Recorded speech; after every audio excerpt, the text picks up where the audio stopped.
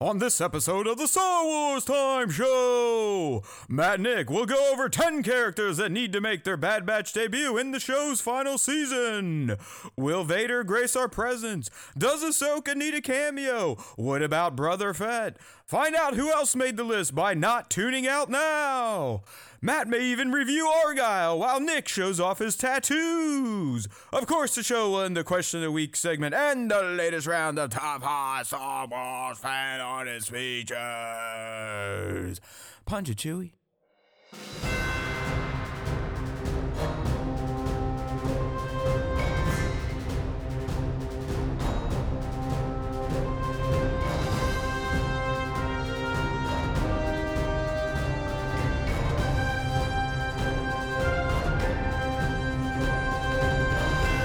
Hey now, everybody, it's time for Mass at SWTS Church.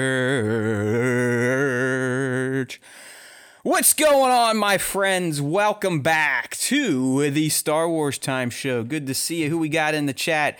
J.O.D. always number one, and our buddy League is in there. She's doing great. Still at work. Doing work shit. That's right. When you're on the SWTS, we can use big boy and big girl worlds. Hey, it's fun. It's fun to be here. It's good to be back. In case you missed us, we've been spitting out content on the socials. We are masters of the verticals. Don't forget to check that stuff out on TikTok, YouTube, and Instagram. We're Star Wars Time Show everywhere but IG because we got defeated by the Empire over the summer, so we are Star Wars Time .show over there. And yes, I have to do that every single time. It is some sort of OCD tick. I don't know, Nick. It's just one of those things. As you can see on the live stream screen here, if you are joining us today live, and if you're not, go to hell. But if you just don't know how to do it, it's youtube.com/Star Wars Time Show, 5 p. East, youtube.com/Star Wars Time Show again. I don't want to say the day because we're going to be shifting the schedule here in about a week. We're doing Tuesdays this week, Tuesday next week, and then for Bad Batch week, we will be shifting the show to Wednesdays and probably keeping it there moving forward. I know it's going to be tough. I am a complete freaking weirdo when it comes to routine. So hopefully Nick is not, and he can make this transition much more smoother than I can. But I've been getting the head prepped for the past few weeks for the shift. And this time, buddy, I think we're just going to stay there. So we ain't leaving Wednesdays once we move this time. You know what I mean? Yeah. Hopefully it all works out. Hopefully it all works out. I just, we tend to, when we sometimes do a show on Wednesday, we tend to get a bit more of an audience. I think because a lot of the toy stuff, a lot of toy streams take place on Tuesdays for some reason. Probably because we were the first to do it, and everyone's like, oh, they're doing it on Tuesday? We got to do it on Tuesday. But to kind of get more in line with Disney's cadence, which they're never going to change, it's going to be Wednesdays or Tuesday nights, it seems, for new Star Wars. So we're just getting prepped for Bad Batch Season 3, the final season. And yes, we have some Bad Batch topics this week and probably again next week to get you ready for the Season 3 debut on the 21.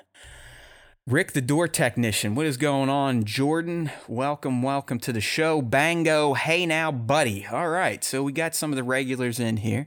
If you're new, don't hesitate to interact. I don't necessarily feel like yelling at anyone today, so that's always a good sign for our fans. As I said, we always have stuff to talk about.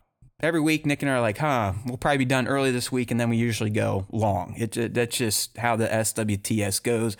It's 99% my fault, as Nick is confirming over there in his little window box.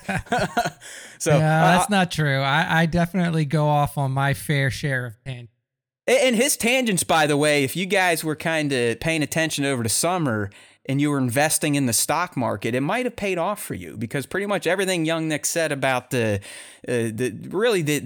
streamers in general, streaming culture and the streaming business is more or less come to fruition in just a short few months. I think it was just last week we were talking about how Netflix has just kind of whipped out their big digital ding dong and is smacking everyone around at this point in time, snagging up people's content libraries left and right. I mean, dude, it seems like every Tuesday now on Netflix, they're introducing not only some of their own original content, but they're bringing in original content from other streamers. It's wild. It's like Max has just said, hey, Netflix, you're us now.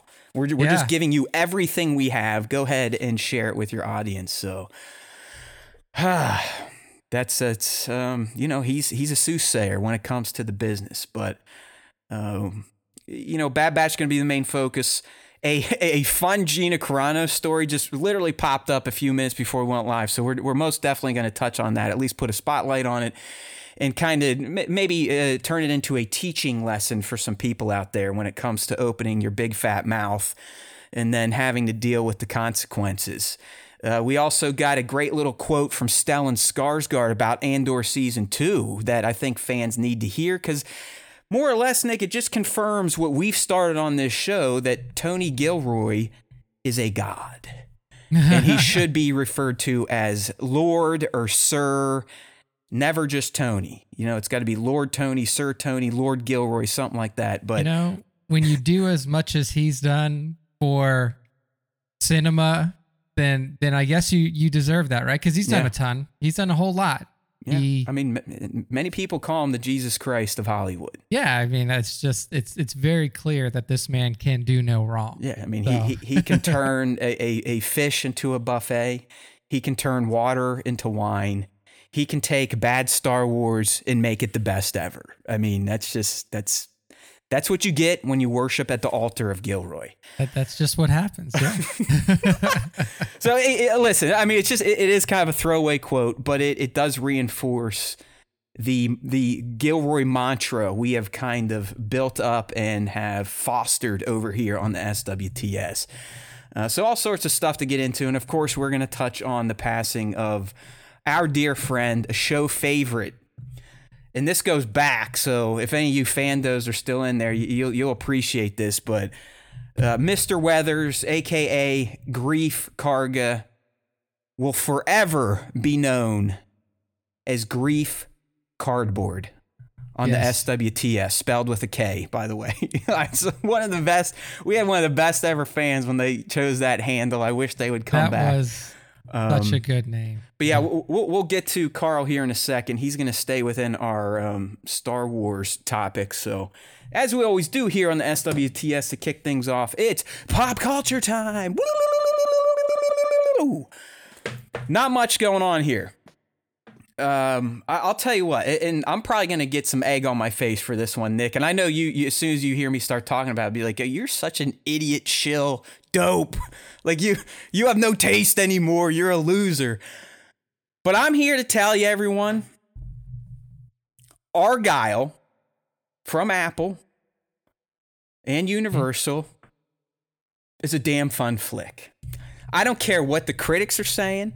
I don't care that it's got like a 30% on Rotten Tomato. Audience is at 71%, by the way, so I just want to throw that out there. But Nick, I'm not kidding around. I found Argyle to be absolutely entertaining, super fun, great cast. Definitely threw me for a loop on the narrative a few times. I mean, some people are saying, oh, it's hard to, I didn't find it hard to follow. It just, sometimes in a spy thriller like this, you can expect a twist, maybe two twists. This thing's like twist, twist, twist, twisty, twisty, twist, twist. And then you get the end. So that, that kind of keeps it exciting. Yeah. BDH, it's probably her biggest acting role in years. I mean, she gets a ton of screen time. She's awesome. Dua Lipa, holy shit. I didn't know who this person is. I've heard the name. I'm not that old, but my goodness, this is a amazingly beautiful woman. And the character she plays in this film just oozes sexiness.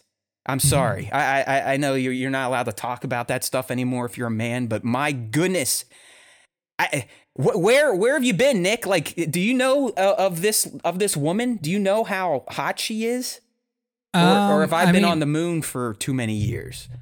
I mean, I know of her. I'm not like, I don't listen to her music or anything like that. And honestly, like I don't watch award shows. I know that like apparently she was at the Grammys that just happened this past Bat weekend. Was saying she's looking smoking there too.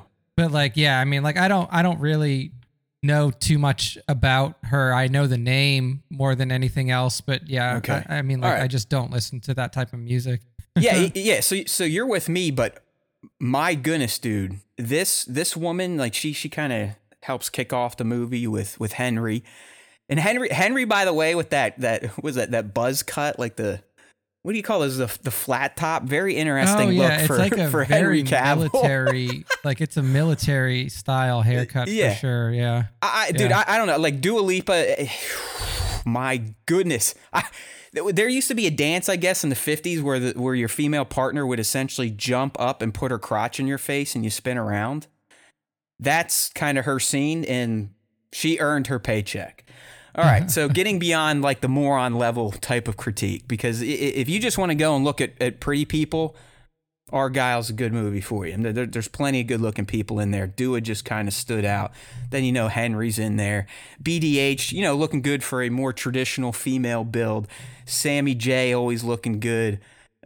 Sam Rockwell, who, I'll probably catch some heat for this. I've called him, Nick, and he's kind of like the not Edward Norton or the slow Tom Cruise, if you will, right? He kind of has that look. Great actor, by the way. I'm kind of being a jerk, but he's good. Everyone's good in it. If Fucking Cena's in it. I mean, Ariana DeBose, Bryan Cranston, the Home Alone mom. Great cast. I enjoyed the story. Way too long, like 2 hours and 12, 20 minutes. Get out of here. Like that I will agree with that critique. I'll also agree with whoever spent the $200 million to make this should be fucking fired. All right. I mean, that's Apple, right? Apple spent the 200 million. million? Well, find the person that said, yeah, 200 million, do it. Nick, I'll tell you what, man. And it kind of adds to the charm of Argyle, like the over the top nonsense. Like it's very slapsticky. Matthew Vaughn did it, the Kingsman guy. So it's kind of in that vein. It's not. That's definitely his style. Yeah, like if you've seen the Kingsman movies, like that's his style. Is like this over the top action, almost kind of like action comedy more than action. Yeah. Yeah. So it's that type of tone. So I was expecting some weird stuff, and you get plenty of weird stuff. What I was not expecting in a movie where you spend $200 million, and I can only imagine most of that went to the shoot and the VFX. It's obscene sometimes, dude. Like there some of the VFX in there, you just have to go, where did the money go? Like, where did it go? Well, how do you spend $200 million in you? Our friend Linda's in here talking about the cat. The cat is a star, but the cat a lot of times is CG, and it's so clear it's CG. It's not even funny. I mean, the people out there making fun of Obi-Wan Kenobi, watch out. You go watch Argyle, you're gonna be like, is it the year 2024? Are we back in like the 80s and 90s of special effects? It's like I don't know what it is, man. It's like the backgrounds, the computer generated effects, they look so good that it almost it feels like Digirama. It feels like Digirama. That's where we're at. We're essentially doing Digirama Hollywood flicks, Nick. And I don't get it.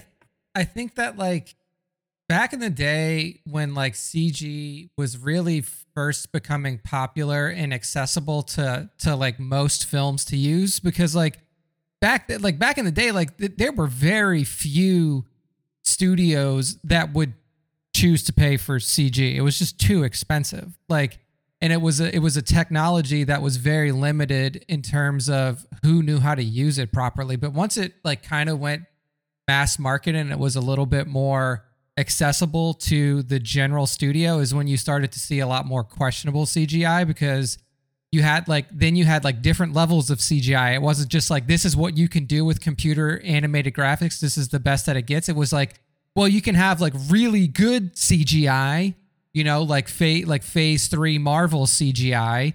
And then you can have like, not great CGI. You can have like phase 4 Marvel CGI and TV show Marvel CGI and stuff like that. So like when the different levels of CGI came in is when shit really started to look wonky, because then you could tell that like people started to overuse it because it became more accessible. And that's when shit just went out the window. Yeah, I don't know what it is. It's just like they'll take anyone that knows how to use an app these days to do VFX. Maybe it's not the artists anymore, but That's probably my biggest critique from Argyle. It's definitely too long. Like, you could have trimmed it up to make it nice and tight. I still enjoyed the story. I don't feel like it was some. I don't want to say too much because it'll spoil, but let's just say some people are saying it's a bit of a bait and switch in terms of the main cast. How's that? Gotcha. Okay. Yeah. But the VFX are probably the most laughable aspect, and it doesn't hurt it, Nick, because of the over the top nature of the content and the scenes and the action happening. But it's still going like, okay, Apple, if you're going to spend $200 million and the movie going landscape is tough these days and it's almost impossible to make that back unless you're Barbie or Oppenheimer, make it look and feel like a $200 million movie, at least from the VFX standpoint. Yeah, I think that, and I'm really surprised at this because honestly, at this point, it's not even being slow. It's just being like unable to deal with the fact that movies don't make as much money as they used to. I mean, that's just a plain simple fact of it. There are very few movies out there that can really crack the audience enough to make $500 million, to make, this excessive amount of money that we were seeing during the Star Wars sequel releases, during the Marvel Phase 3 releases and stuff like that. But studios keep pumping out movies that cost $200 million, $250 million. And like being surprised when they're like, what do you mean this movie only made $18 million on opening weekend? It's like they really haven't adjusted to the landscape yet. And it's going to cause a lot of problems with the development of film moving forward. Because if studios choose to just continue to spend this level of money on movies that aren't like a 90% chance to make it back, then like you're just going to see less movies being made. Or you're going to have a shift to where it'll shift back to like early 90s landscape where the movie business was kind of taken over by independent film. And that may not be a bad thing, like essentially. I think Quentin Tarantino only has one movie left, right? He's got one movie left, and it's called, I love how when he started, he's like, I'm only making 10 movies. And the last one that he's going to make is called The Movie Critic, which is so fitting because it's just going to be a commentary on all the bullshit that he's probably had to put up with for his entire filmmaking career. I wish he'd get over the number thing because from what I've heard, his Star Trek would have been dope as fuck. Yeah, I've also heard that. Now, I will say this, like this is like, these are I think he has the number on like movies that like he will make himself. Like these are the movies that like I'm going to write, produce, direct, and do everything for. Maybe if he's given an opportunity by a studio like Paramount to say like, hey, we're going to bring Star Trek back and we want to do your treatment, like maybe he would approach that because it's not him. I would hope so. Control. So I'm obviously a huge fan of Tarantino. He's one of the, I think, premier directors of this age, if you will. I mean, I can't think of a movie he's put out that's been crap. I know, what was it, like the twofer he did with Rodriguez apparently didn't hit like some of his other movies, but even those are still pretty good. Grindhouse. I mean, that was whatnot. like the Grindhouse duo, because he did Planet Terror. Or no, Rodriguez did Planet Terror, and then he did Death Race. Is that what it was called? Yeah, something like that. Yeah, I don't know. It's just, hey, whatever. But you're probably not wrong. I don't know. You'd think Apple, they just released it. And again, I know people are going to make fun of it, but if anyone's seen the demos of Vision Pro, holy fuck, is that awesome. Like, it is new tech. That's what Apple used to do. And I'm glad they're doing it again.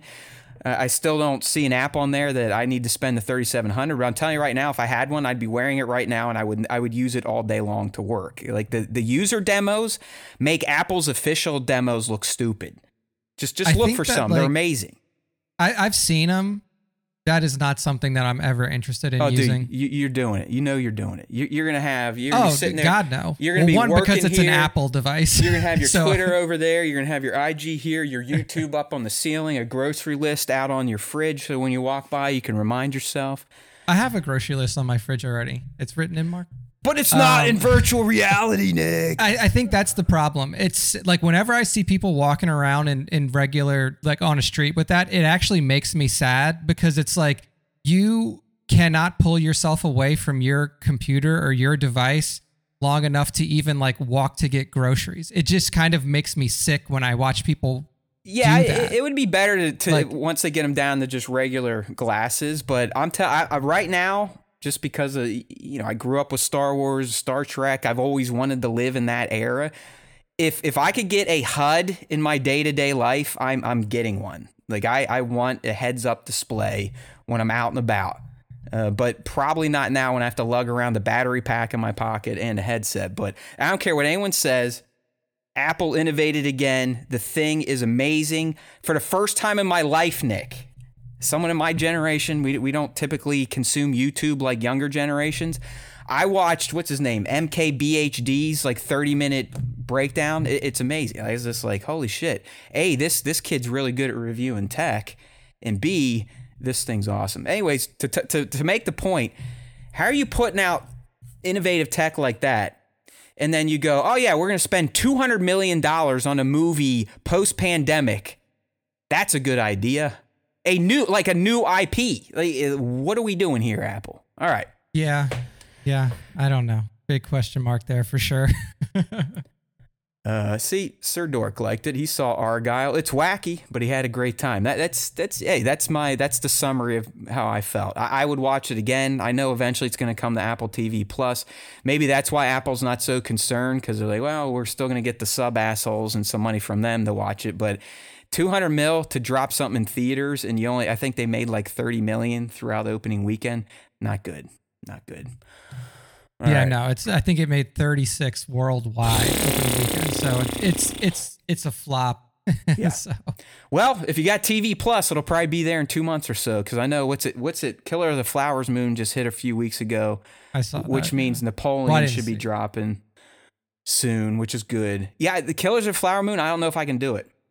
Honestly, like I know it's Scorsese and I know it's DiCaprio. I have no interest in watching that movie. It doesn't look entertaining. It doesn't look anything that I'm interested in watching for as long as a Scorsese film goes. Like, you're right, dude. It's 3 hours, and the subject matter is something I don't enjoy watching as a white American.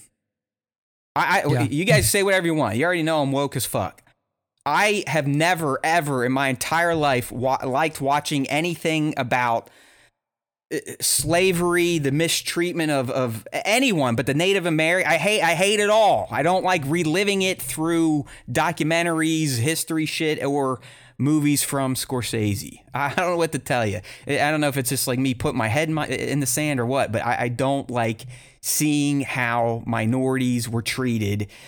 And it's not like they're treated much better these days, but that shit just it bums me out. It bums me out. All right. Yeah, it's yeah, like Bango's saying, it looks bleak as shit. You know exactly what Killers of the Flower Moon's about. It's gonna be like, oh, we gave these Native Americans land, they found oil on it, and then the white people are like, oh, fuck them, let's go kill them all and take their money. Like that. Yeah, that's pretty much the movie. I can guarantee it.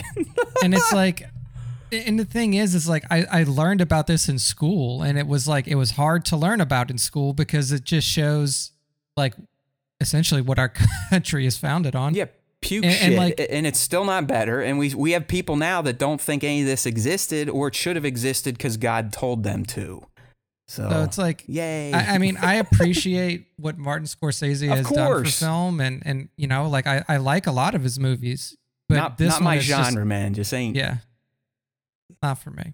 Like I think the last, Civil War with like some slavery stuff incorporated I watched would have been Glory from way, way, way back in the day, like young Morgan Freeman and that type of stuff. I just no, I'd never watched 12 Years a Slave. Didn't watch Will Smith's Emancipation because he's a piece of shit for punching people. But no, that's me. It's hey, say what you want. I don't want to deal with it. All right. Speaking of stuff that can bum you out, last Thursday, listen, I don't get all bummed. I'm like super Pittsburgh today. I don't get all down when celebrities die. I really don't. They're fucking people, okay? Just like you and me, they're people. People die. I'm also someone that doesn't really do well with emotions or may not even have real emotions. So whenever I talk about this stuff, you're probably like, wow, that guy's dark. Well, that's just how it is. When people are like, oh, someone died, I'm like, oh. I kind of put on a mask and pretend like I have feelings and emotions, like, oh, you know. But in the back of my head, I was like, well, yeah, that's what we do. We die. We don't know when we're going to do it. We just die. We're bags of meat that eventually our batteries run out or something else happens. But I will say, when I heard this, I was like, oh, man, not Carl Weathers. And, you know, at first it went to like, oh, great. What are the weirdos going to start saying? You know, like, oh, the vaccines killed them. You know how it is these days, Nick. I mean, anyone that dies, if they don't already have cancer and laying in a deathbed, it's a vaccine killed them. At least here in America, that's kind of the general consensus. Any condition you have now or die from in the States is because of vaccines. So once I realized, like, okay, they're not starting this type of shit, and he died of natural causes apparently at 76. I mean, my God, look how good that guy looked for 76. Did you know he was 76? I sure didn't, shit dude.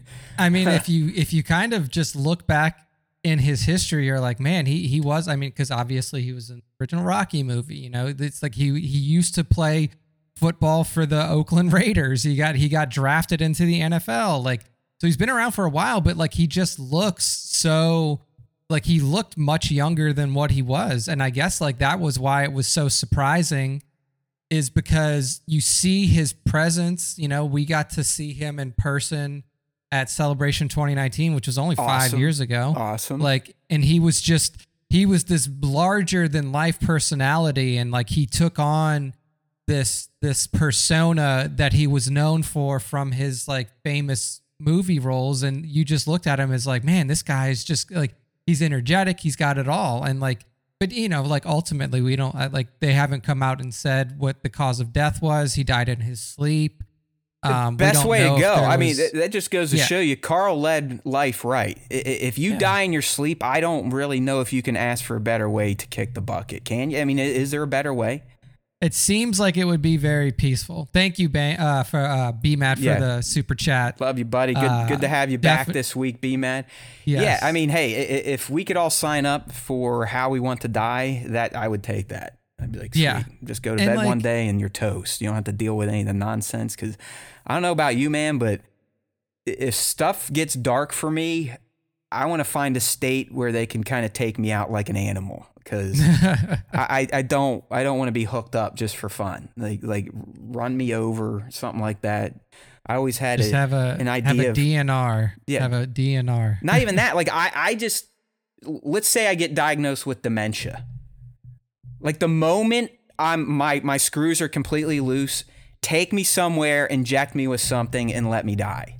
You know what I mean? Like you got to go to I think in like the Scandinavian countries like Denmark and Norway and places like that have. Why not? People should be allowed to help themselves move on. You know, I mean, fuck it. Anyways, back to Carl here.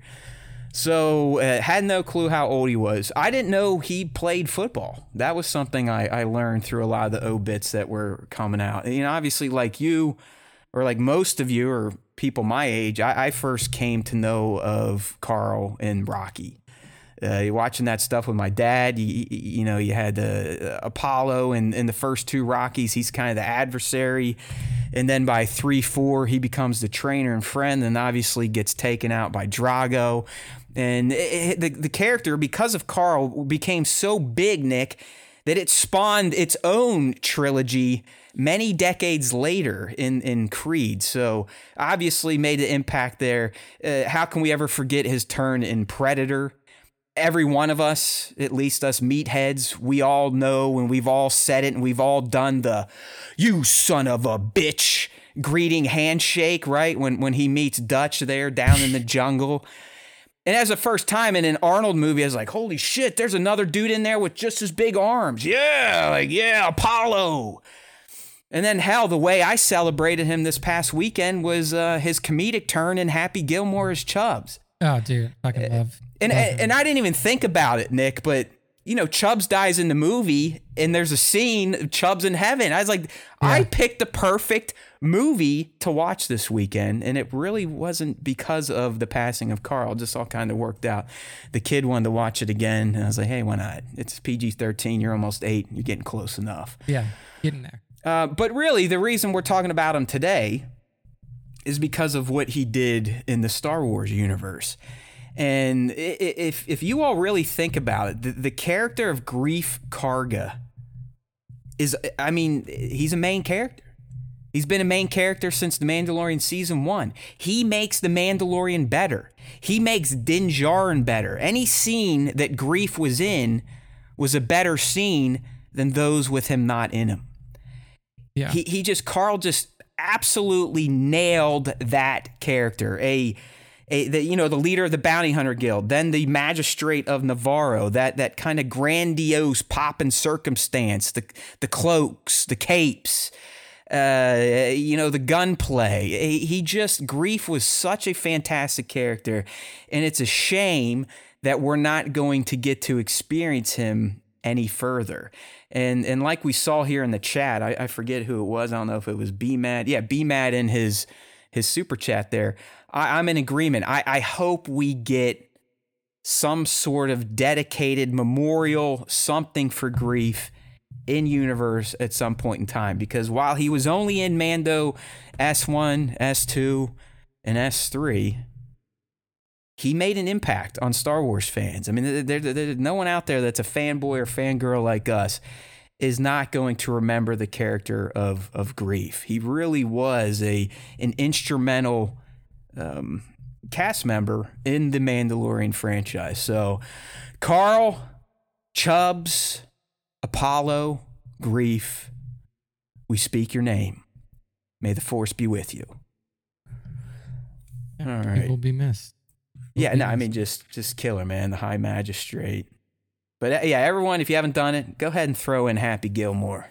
Get a little, Such a good movie. Get a little Chubbs action. It really is, man. It's like, I wish Adam would go back to those movies. I mean, a lot of his movies are still kind of slappy like that, but Billy Madison and Happy Gilmore are still two of the greatest comedies ever. Dude, I mean, both of those movies are just like you can put on anytime and watch them, and it's just so good. Yeah, when the air conditioner, Mister.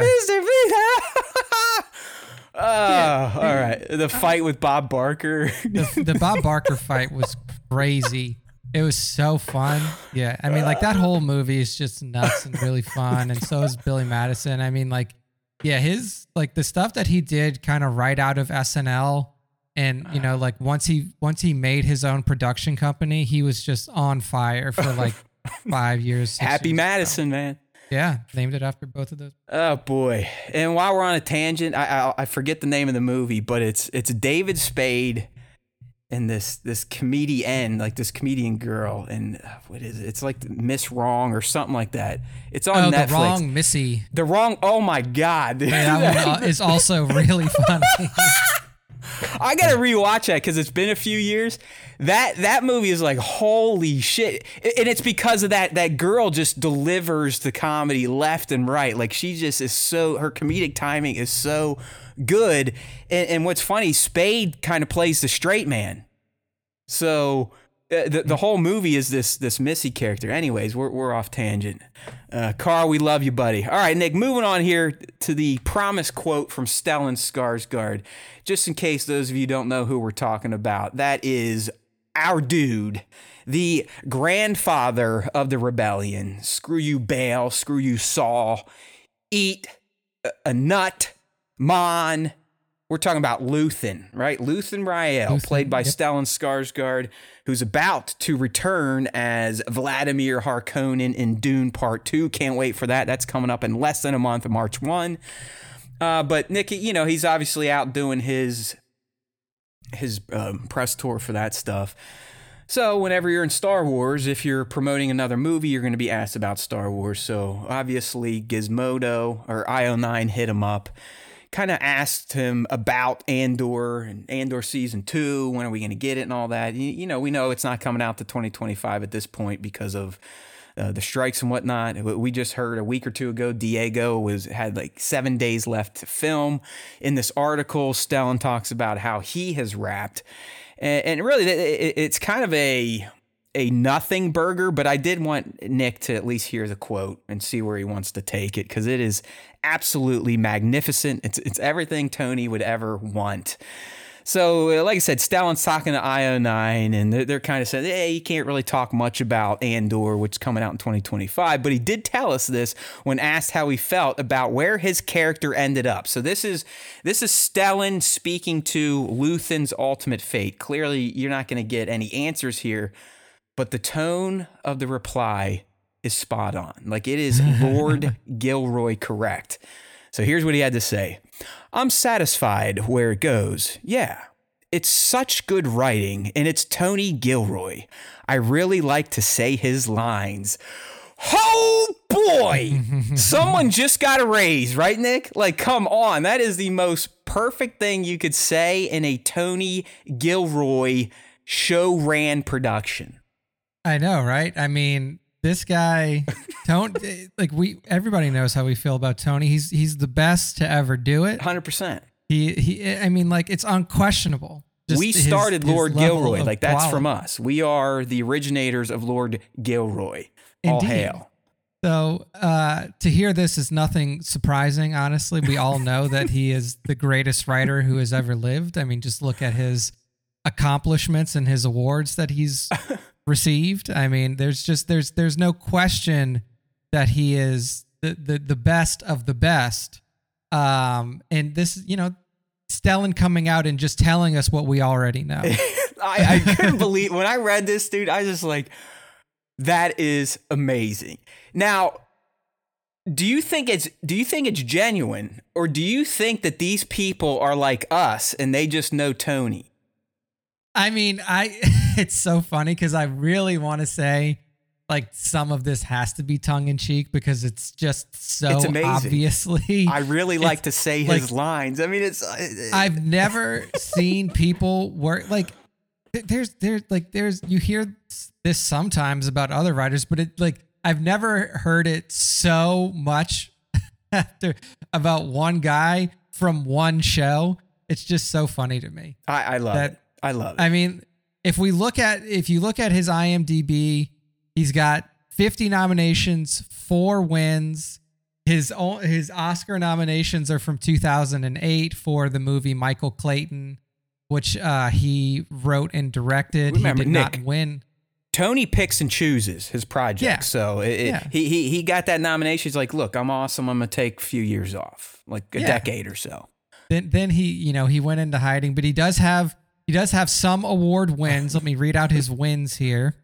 He won an Edgar Allan Poe Award for Best Motion Picture Screenplay for Michael Clayton in 2008. Look at that. Nailed it. Michael Clayton is definitely his claim to fame. The Academy should be fired for not giving him the Oscar. I mean, if Edgar Allan Poe, a dead man, can give him an award, then all of the living people at the Academy should also. And what the hell is the Hollywood Foreign Press doing, not giving him the Golden Globe? I mean, come on. His next win, 2015 Independent Spirit Award for the movie Nightcrawler that starred. Was that Gyllenhaal? Jake Gyllenhaal. So that's another one from him. Independent Film Spirit Award. And then his next win, he won a Peabody Award for Andor, and then he won an AARP Movies Award also for Michael Clayton. What the hell is that? Like, was he AARP when that movie came out, or they have their own awards show? It literally says AARP Movies for Grown-Ups Award. That's what it's called. So it's a bunch of old retired people sit around and like, yes, you're old and retired, you can watch this movie. Yeah. So I mean, he's on fire. The guy is really. Bango's saying, to be fair, Michael Clayton is damn good. So hey. Of course, Bango. Yeah. I mean, we're talking about Lord Gilroy. I mean, what are you insinuating? You think we're making fun of the man? No.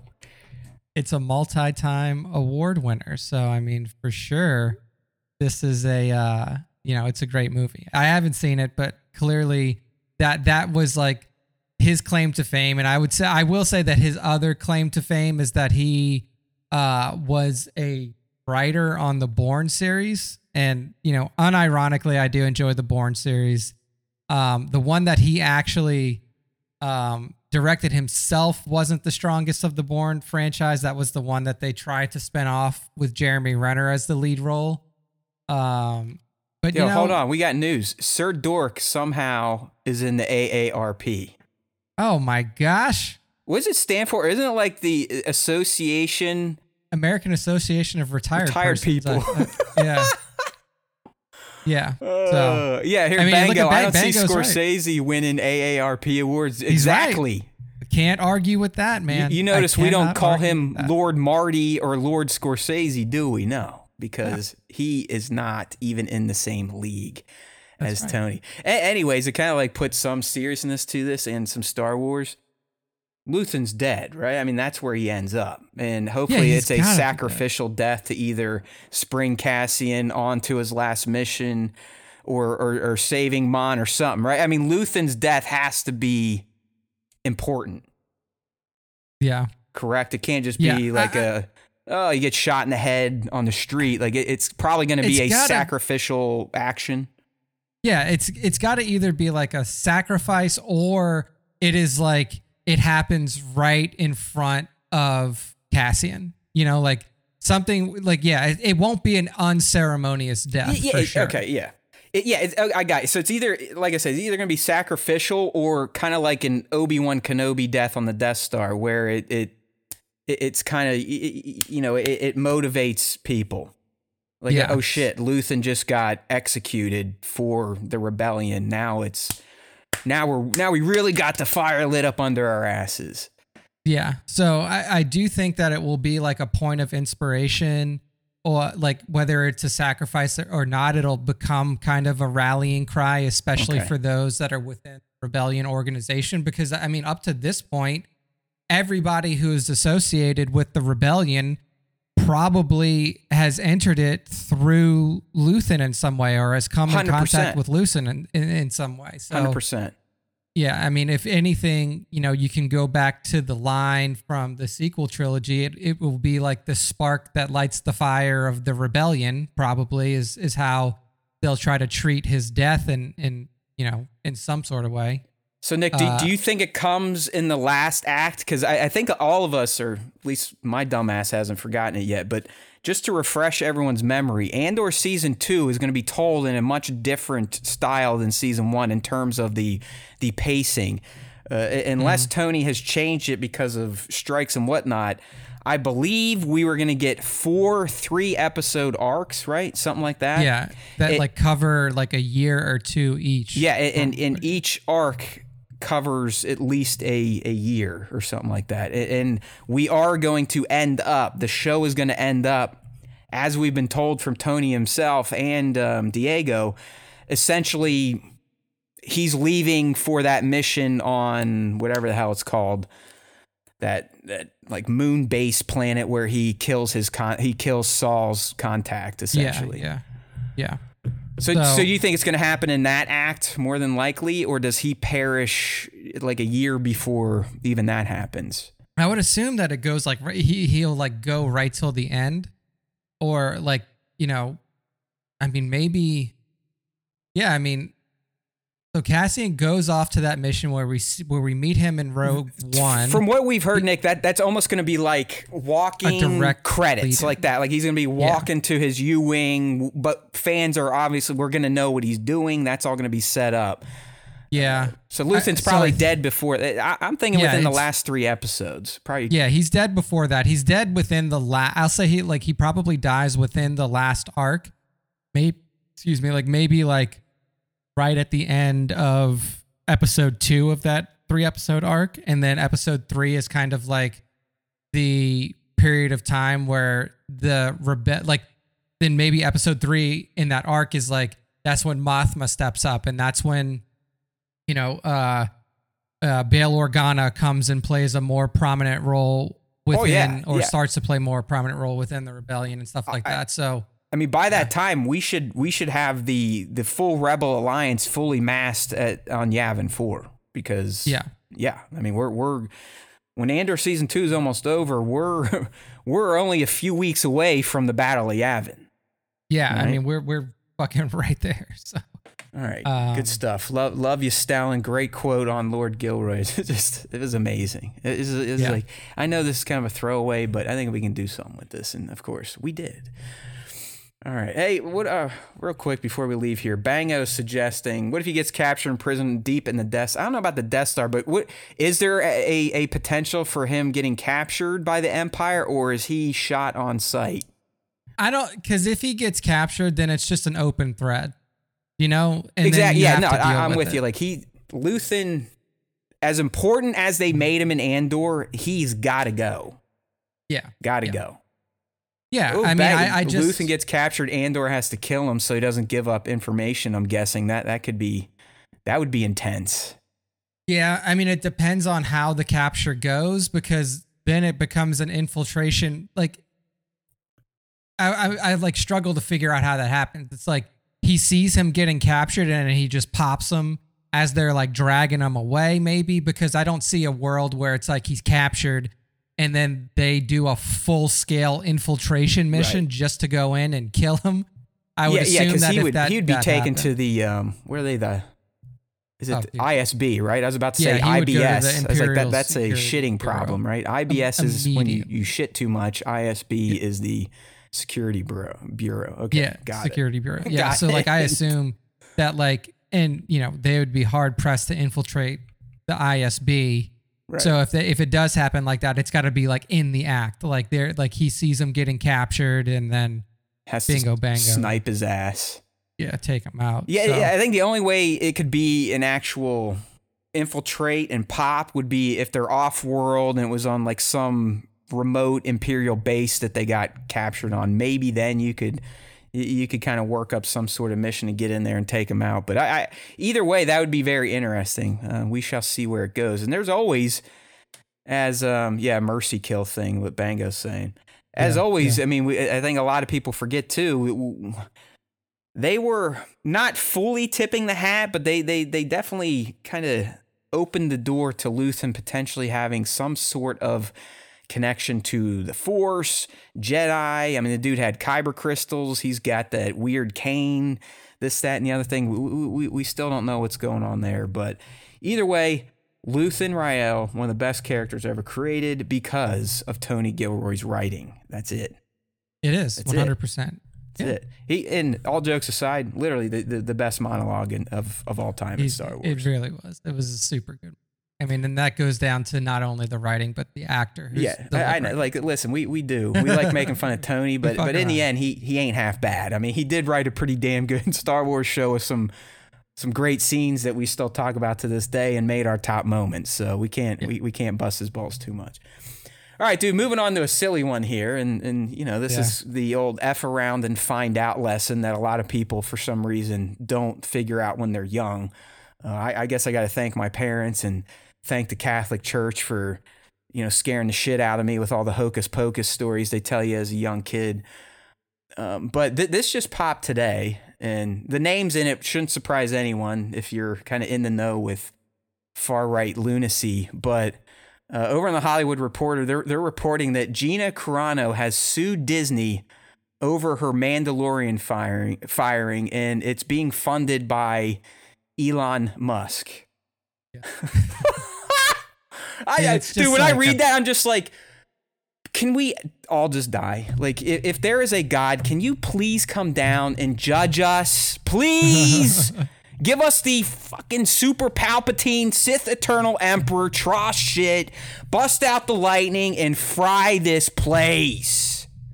I mean, here's the thing, is the whole lawsuit is based around, it's a discrimination lawsuit. Funny enough.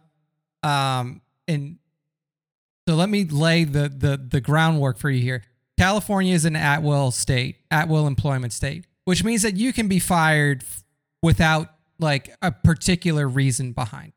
Like, just like anywhere, like you can be laid off, you can be fired, and they don't have to say like, hey, this is the the reason that we're firing you. Like they can just do it. There are some reasons like this, like you can't fire somebody for discriminatory reasons. So that is what she's filing her lawsuit based off of. But what it really comes down to is contract language. And if there is a code of conduct policy within her contract, she's almost assuredly screwed. Like what this really comes down to is if she thought she had grounds to sue, she would have sued what, 3 years ago? This happened 21 is when it happened. Yeah. Yeah. So like it's because her career died. Like she thought she's going to have some glorious resurrection on the right, and she has no career. Yeah, that's exactly what I was going to say. It's like she realized like, oh, I said all this dumb shit. I got fired because I said all this dumb shit. And now I can't get a job and I'm running out of money. Yeah. So what her real hope is like in the article, they're like, and she's suing to be recast. It's like, that's just not going to happen. Because that'll work. Hey, I'm going to sue you and then you have to put me back. And then you have to hire me again. Yeah. Okay. Yeah. So what they would essentially do is like, okay, if that's what comes down is your recast, we're killing your character immediately. And then you can't do anything about it because they've killed your character.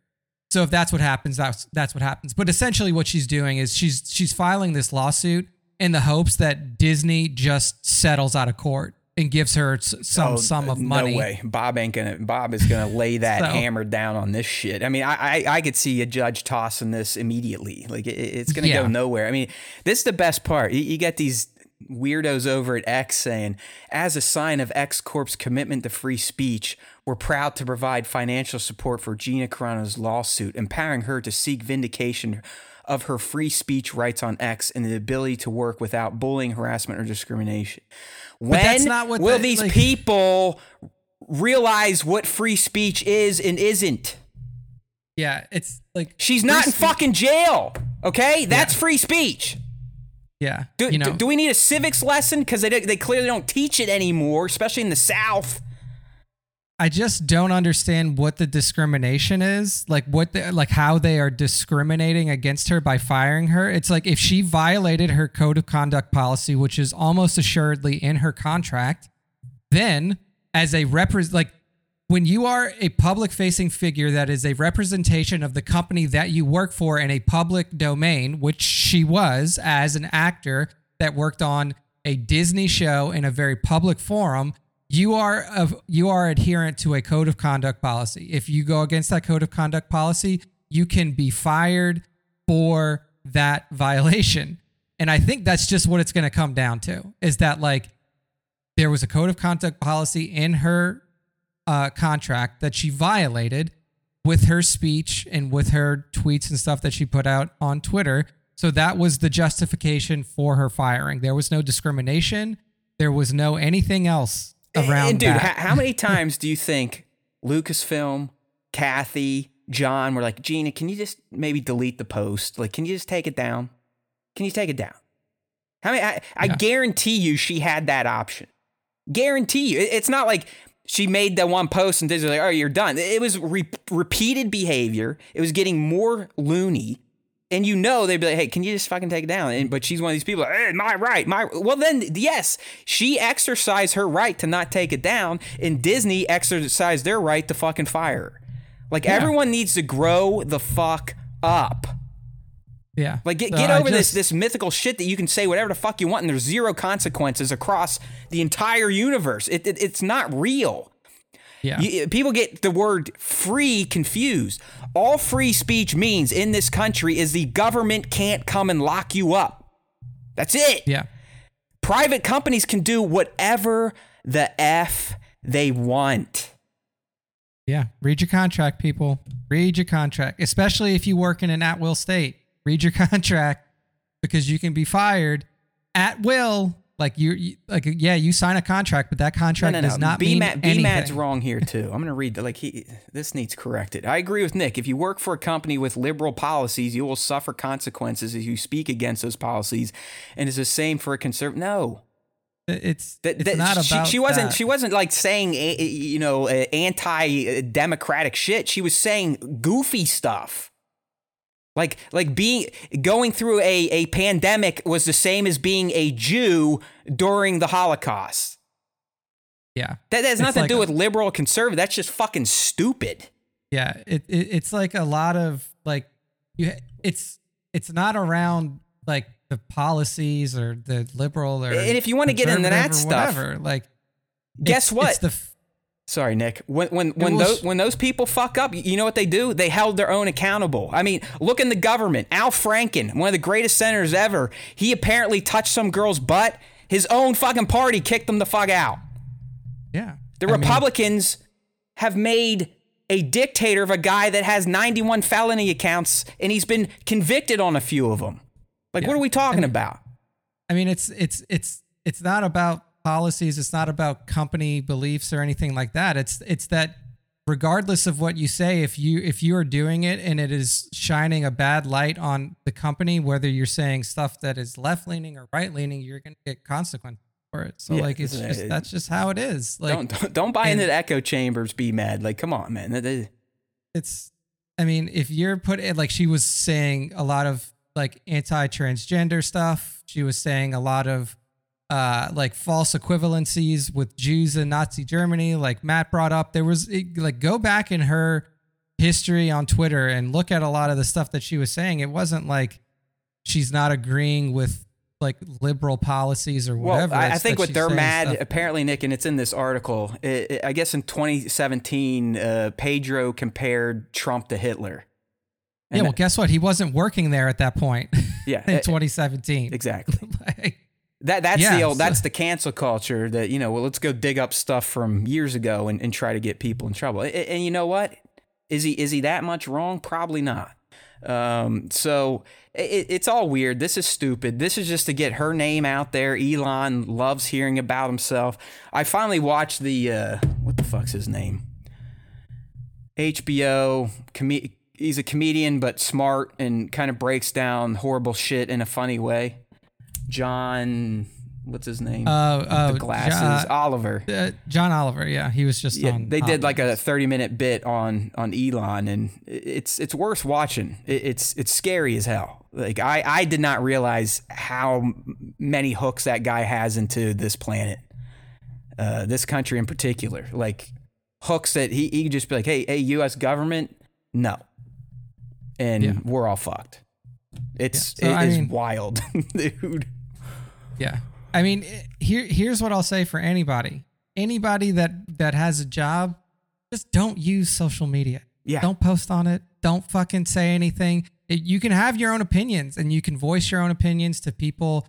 Don't put it out somewhere where somebody that you fucking work with can go find it and then use it as a point against you. Like, social media is one of the, like, it is an avenue for people who want to put their ideas out there and try to make money off of them and grow a following. It's a great avenue for that, but it's also, it gives you the opportunity to shoot yourself in the foot more often than not. Like, it just like, so as somebody who literally has built a career off of it, I'm giving you advice.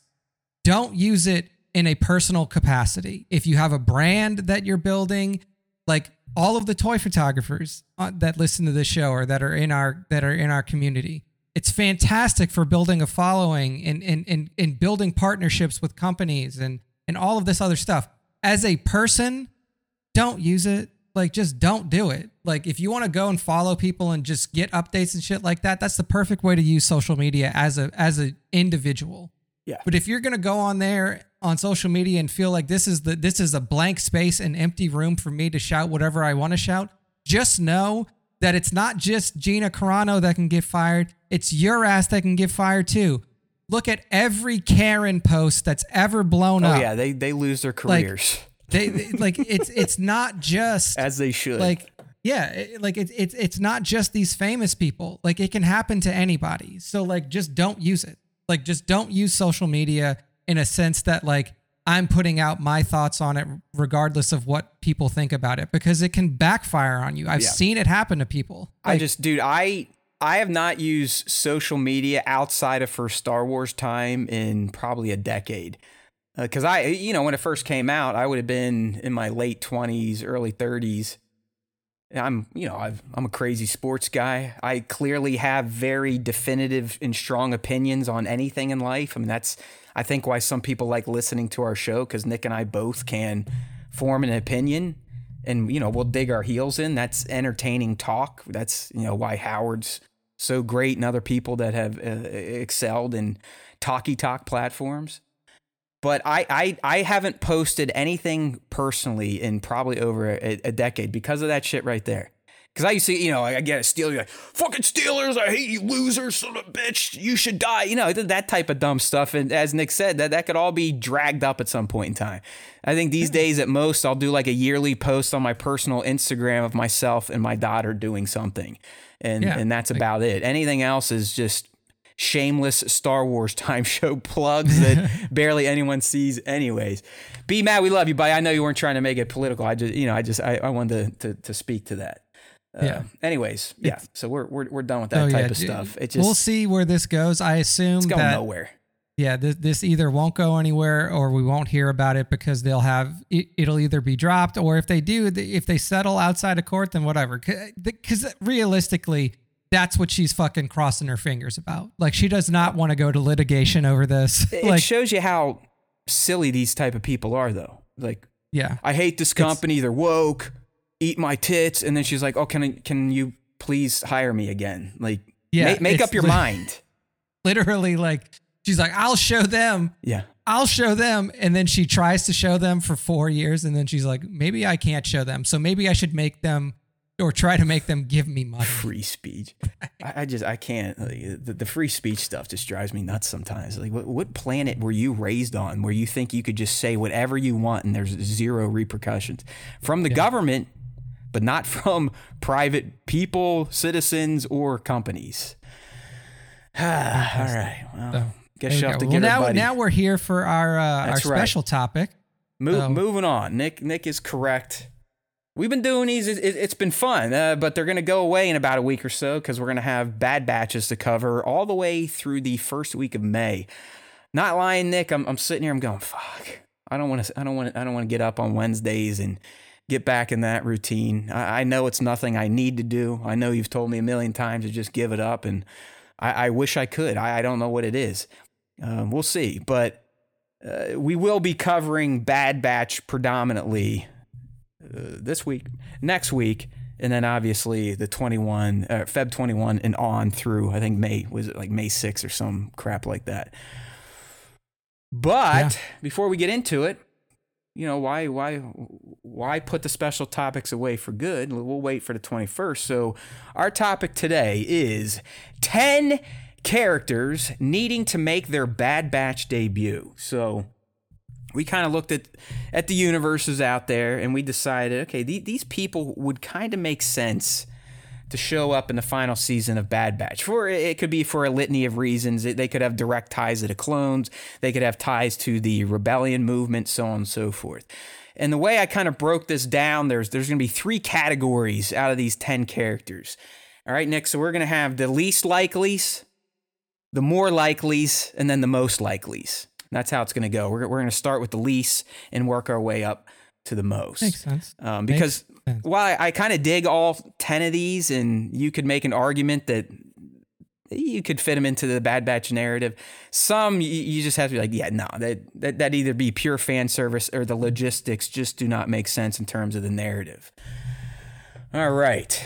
So here we go. Like I said, here we go. Starting with the least likelies. And the first one I have up there is Jedi Master Kenobi. Yeah. I mean, Bad Batch timeline, we kind of... He's on Tatooine by now, marooned in his cave.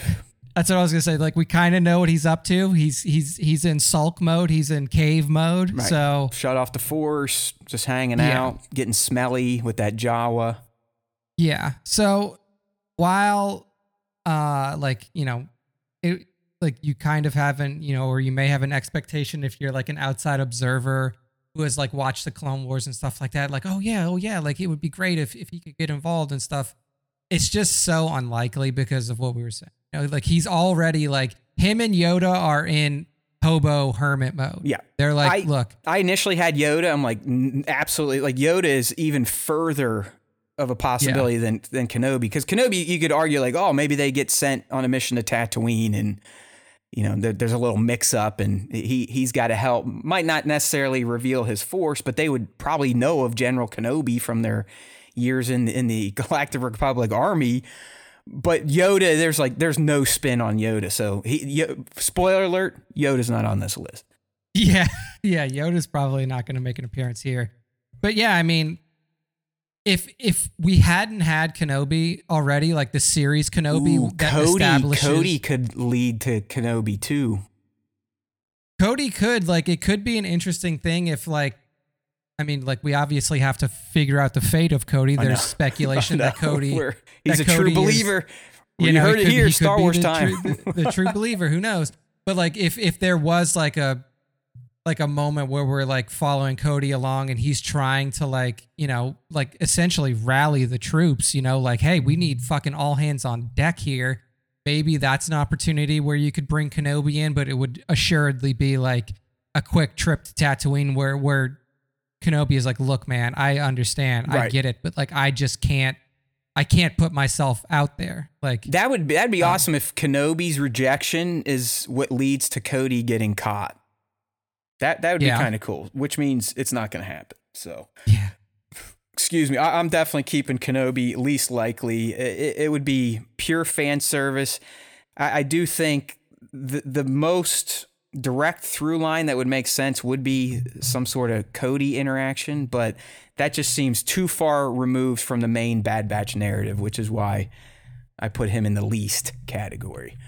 Yeah, I mean, the only way that I could see that happening is if it was like at the fucking very end of the show. Well, that'd been cool if they stuck with the original Kenobi treatment, because if you remember, the guy that first wrote it, we were going to kind of be introduced to Kenobi through Cody. Yeah. Oh, well. Thanks, Bob, for killing all that stuff. Pow. Okay, up next, we're still in least likely here. We'll see what Nick thinks about this one. Okay. Grogu. There's a point in time, Nick, I think back even maybe before season 1, we were like, hey, what if the Bad Batch kind of got him out? Now we now know that isn't a possibility. So Grogu, to me, now that we know he is with Kelleran on his way to possibly Naboo, I don't know. He's good least likely, or should he have been a more or most? I definitely think that he's a least likely. I think this is a good category for him. Like, I think that the sole focus on Grogu now as a character during this time period is like hide him away to where literally like he's impossible to find. Like that, you know, that would probably be the directive that Kelleran was given. Like, hey, this isn't like a take him home with you thing. This is a nobody can find this child type of thing. And except a random gang of Niktos. Yeah, you know, like we still definitely need to see the rest of that journey play out. We probably won't, because they're turning the shit into a movie. You know, they're not going to do another season. They might squeeze in one flashback to the film, but the thing about that, that's the type of stuff we may lose with The Mandalorian possibly losing a 4th season. No, you're 100% right, and like, but I don't think the way to tell the rest of that story, or even a piece of the rest of that story, is through Bad Batch, because I don't think that there is an avenue to like inject some of his story into like what's already going on in this particular show. It would be hard. It would be like a really, really hard like break for it to happen that way. Yeah. Similar to Kenobi, the narrative, while, hey, we're all in the universe, some crazy stuff is happening at this point in time for all these characters, it just doesn't seem like it's going to fit into what the Bad Batch is aiming to tell over its final season. So, no Grogu, more than likely. Yeah, so. I think we got one more least coming up here, Nick. All right. Hit me with it. Luthen Rael. Yeah. I mean, man, I would really love to see Luthen pop up.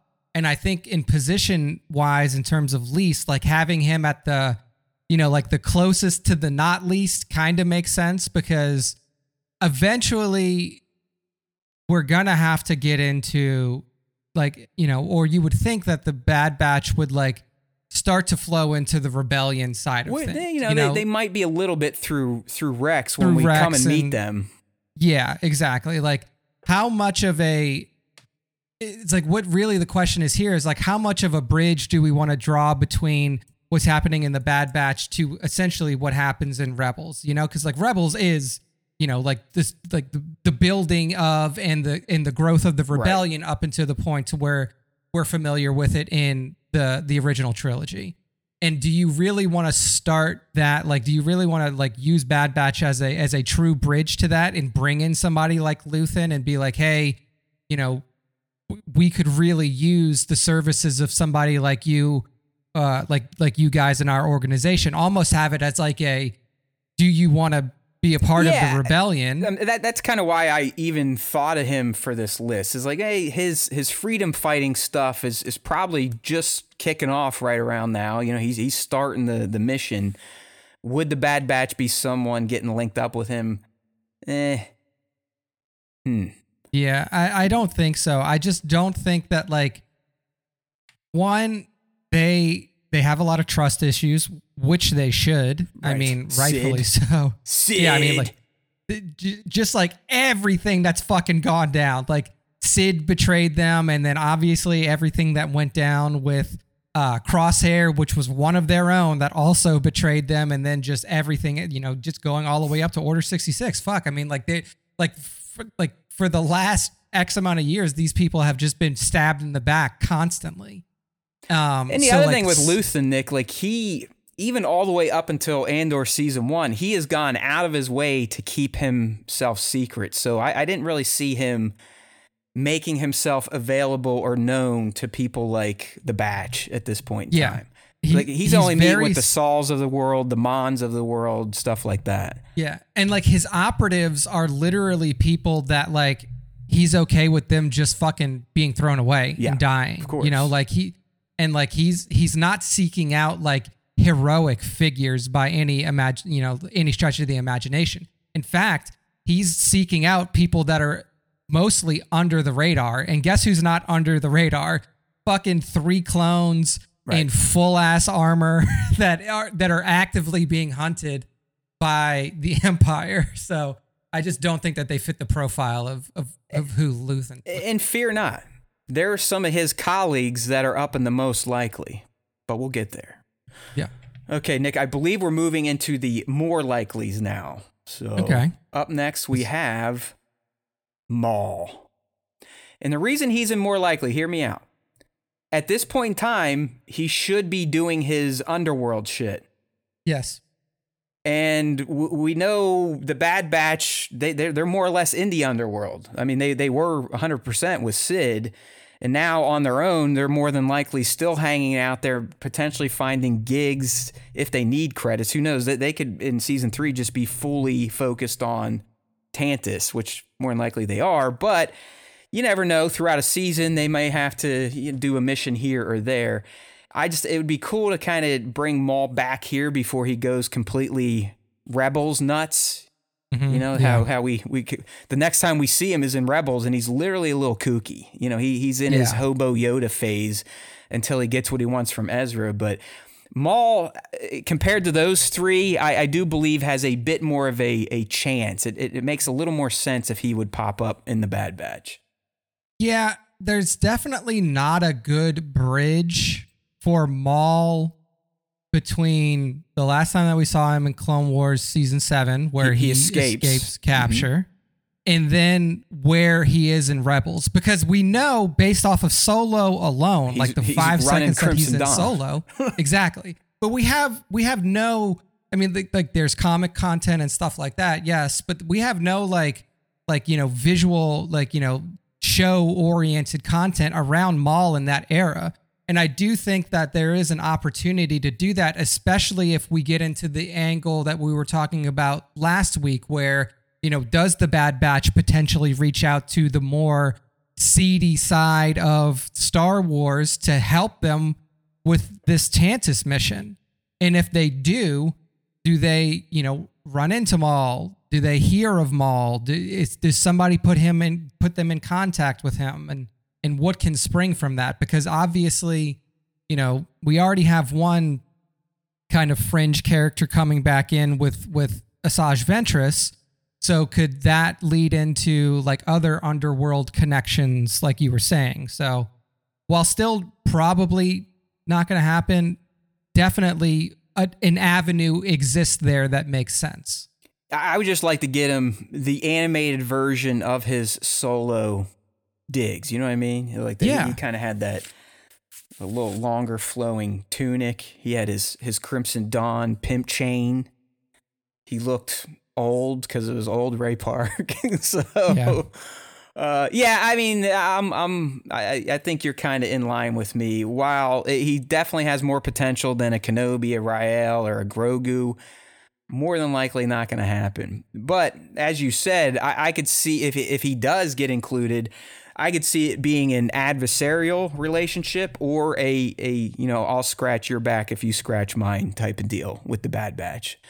Yeah. He would just be, I mean, I love Maul. I mean, he's an awesome character, especially when Sammy Boy is playing him. We all love what Ray did with the physical stuff, but let's be real, Sam Witwer is the one that has kind of made Maul more than just an animal that can spin a lightsaber.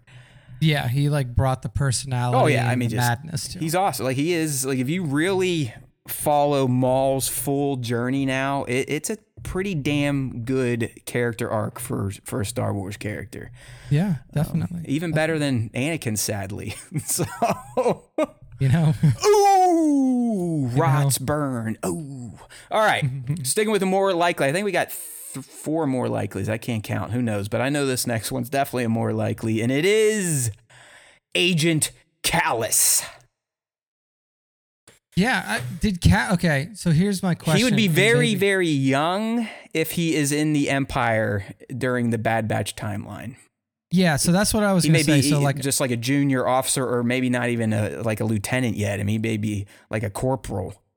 Yeah. So for those of you unfamiliar, Agent Kallus is one of the primary, I mean, I guess you would say like antagonists turned protagonists later in. Yeah, he was an Rebels. ISB guy, but not in his whites. He was kind of like an ISB warrior where, I mean, he had a helmet and a club to beat people with. he was like a boots on the ground. Right, he wasn't dressing agent, like Deidre from Andor. Yeah. So I mean, for Kallus, I think that there's an opportunity for him to pop up at least in I would call it like a cameo, but like in a small role. Like, he's working under this person, you know, like he's working under another ISB agent that we get introduced to, either on Tantus or through other like Imperial connections and stuff like that. Like, I do think that he probably wouldn't have a prominent role because, like you were saying, it's still early in his Imperial career, I guess you would say.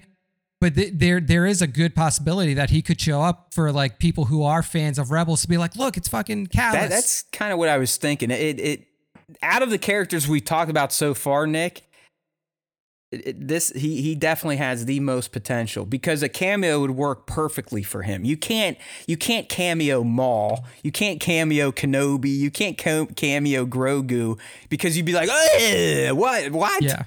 But this guy would be perfect, and I think your scenario where it's a senior ISB and little Agent Kallus is doing essentially intern shit. That's perfect. Like I mean that is almost too easy. That maybe this should have been a most. If Nick was in the writer's room, this would be a most. But I think for now we're keeping it a more because, as I said, there's a great chance the entire narrative is nothing but clones rescuing clones in Tantus. That's it. Yeah. Yeah. I mean, for this final season, with there being such a clear objective, like it's hard to imagine that we're going to have, episodes like Pabu. Where it's just like what? Like, what the fuck is going on here? The Kumbaya episode of season 2. I was just going to say, I mean, Bad Batch had a very clear formula for the first 2 seasons, for the most part. I mean, it's like, hey, this is like the mission of the week type of thing. You know, it took 2 weeks to get through the mission. Do you anticipate that being the case still in season 3? Or is it much more, hey, this is the overarching mission of getting Omega and our brothers out? I think the urgency is so high that you really don't have time to do stuff like that. And we never say filler here, but there truly can't be one of those types of episodes in the final season. Like a detour, you know, like a little detour, like one of these fun little, like, oh look, this is the 2-banger from season 2 where they're you know, mining resources. A kid jacks their ship, and then they free child labor. Slave labor. Like that's not going to happen. Okay, like I'm with you. There's no time. There's no time for it. I mean, one episode would be like, "Hey, Rex, like, yo, we got to go save Schmecky," and they're like, "All right," but that's still going to work towards the goal of saving clones to ultimately figure out what's happening on Tantus. Yeah, I mean, anything that like if there is anything that diverges them from their like Omega is fucking captured at the cloning facility on Tantus, and so is Crosshair. If anything diverts them from that, it has to be like we have to get this guy because he can do this that can get us into Tantus. Right. Like it's got to be. We need A and B to do C. Exactly. Yeah. All right. Well, there he is, Callus. What was his first name? I forget. I think they start calling him by his first name once he cuts out of the Empire and heads over to the Rebellion. He also, Alexander. There you go, Alexander Callus. He also grows the hair out, right? Like he gets a little bit of a longer mop up there. He keeps the chops though, doesn't he? Does he keep the chops?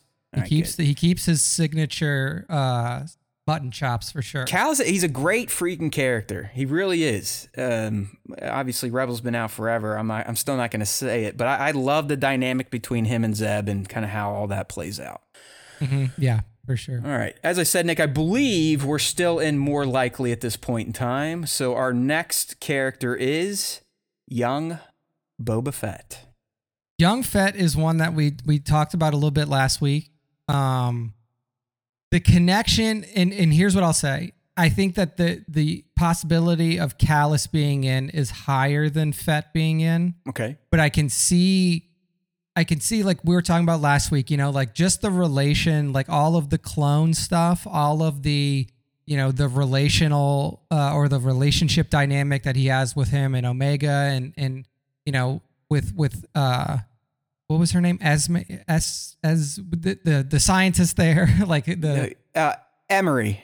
Yeah. With Emery there as well. Like there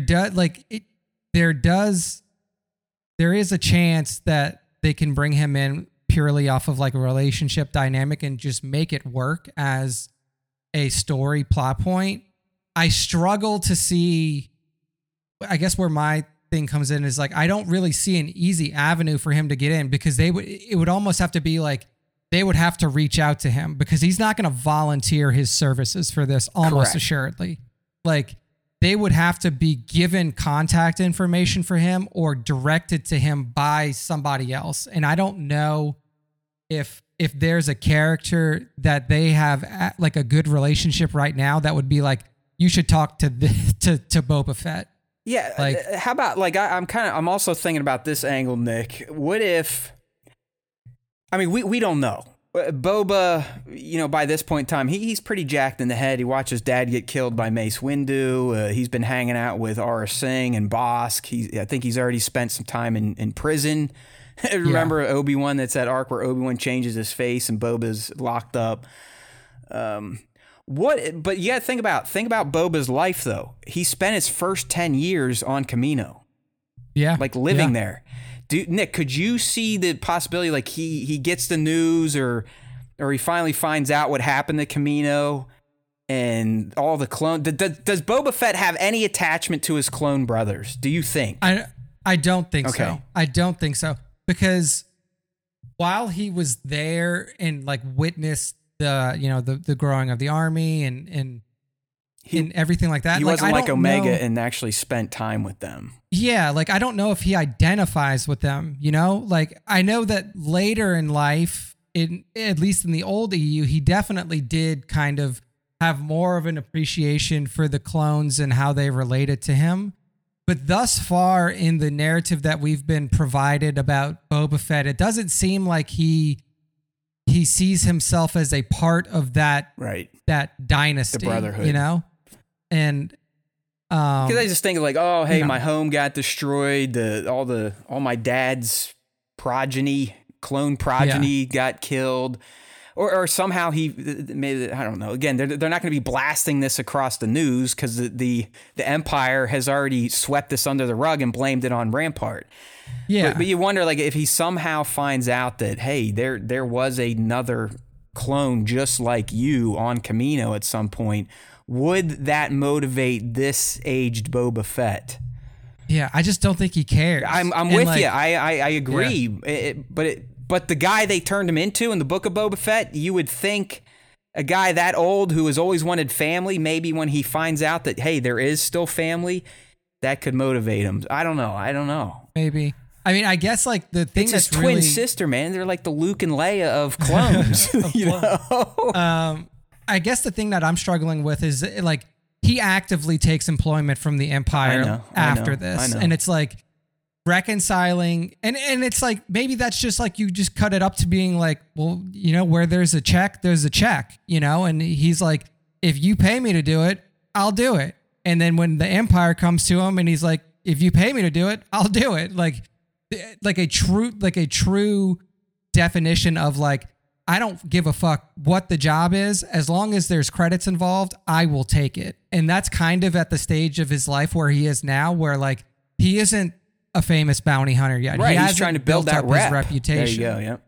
So I don't think that he would do it purely based off of like, well, this is somewhat my sister, so I'm going to help. It'll be like, I'll do it for the money and for the, you know, the fame that comes from it. But I also think that if he does that and he does get a level of fame from it, it would almost disqualify him from ever working with the Empire again, because they'd be like, that's the fucking guy that helped him break into Tanis, shoot him in the head. Well, luckily at this age, he's still not wearing the Mandalorian armor. He had like a specific helmet and get up. I have him helmetless in the screen we're sharing on the stream. By the way, the stream, youtube.com/Star Wars Time Show. If you want to ever join out, we typically get it set up so you can notify yourself, subscribe, turn all that fun stuff on. Yeah, I don't know, man. It's just like the fan in me really wants these two to link up. It's just, I in my head, I go, why even introduce the Omega? Like, why even go that route if you're never going to let these two realize that they're twins? Yeah, I mean, like, I really don't, like, I know that there is the dynamic that's built in by them both being unaltered clones, but I just, like, here's what I'll say. If they do it well narratively, then I'm all for it. But I just don't see an avenue for it to be done well. What if he does take the job? And I think Johnny Osage brought this up last week. Maybe she's out already and he's got her. But as soon as he's in the same vicinity of her, it's almost, they can feel the connection. It's almost like he looks at her, he's like, do I know you? And she looks at him like, hey, you look like one of us. And they have a dialogue. I mean, that's probably the closest we could get to this happening and it making somewhat sense. So yeah, it's not going to happen. I mean, I think that I do think that there is value in an Omega and Boba meeting circumstance. Right. Yeah. And but I really do think that the value lies more with what you were saying, with the older Boba Fett that we got introduced to in book, that is more concerned about that was more concerned about like his legacy and where he came from and like who he really is as a person at his core. So I do think that like if Omega doesn't die in this show, which is always the open question with shows that sit in this timeline, then it becomes like, okay, if she survives Bad Batch, did she survive all the way to Mandoverse? And if she survived to Mandoverse, is there a way that she can be brought into that level of storytelling and like introduce her to Boba at that time where he is open to that 100%. type of relationship. I'm pretty sure we were spitballing that during the Book of Boba Fett. Like, hey, this would be kind of cool. I don't know. It seems odd to make that connection between the two and then never pay off on it, but it's happened in Star Wars a lot. Think about Maz Kanata's lightsaber promise from TFA. So literally, that literally says, "I'll tell you about it another time." I mean, JJ through a character was like, "Don't worry, fans, I got you," and then he didn't get us. And then Ryan put that character in TLJ for all of 4 seconds on a hollow recording video. Right. She's wearing a jetpack, flying around like, "Oh shit, I'm fighting." It's like, okay. All right. And then that was it. And then it never really came back to it. But yeah, I mean, I do think that there is an avenue for these two characters to meet. I just don't know if this is the right place for it to happen. But we'll see. I mean, we'll see. We'll have to save this for next week, but the tease will be, I think, one of our predictions, or maybe it will be a one, because we always do once in predictions. Omega's fate is going to have to be tackled. It's an interesting question. Does she die too? I think that'd be super impactful if we lose Omega, but it is Star Wars. So that's why I was like, I think Bango, right as soon as the show started, he was like, I really want to see us go like 500 years in the future and just tell all new stories. And I was like, 100%, brother. Yeah, well, like that is it. That like James Mangold's going 25 thou. So hopefully that gets off the mat. Yeah. So we'll see. We'll see what happens. Yeah, look at Ben saying here, who was recording Maz in the middle of that fight in TLJ? It made no sense. I know. Was she like just like, I don't know if she was just like holding a hollow recorder out and was like, yeah, but you like see her fly away and the camera just kind of stays there. It's like, okay. Yeah, maybe she's got like a BD-1 droid that was like, she could like hop off of her back. She's an influencer. She left her selfie stick on the ground, or it was a GoPro attached to something.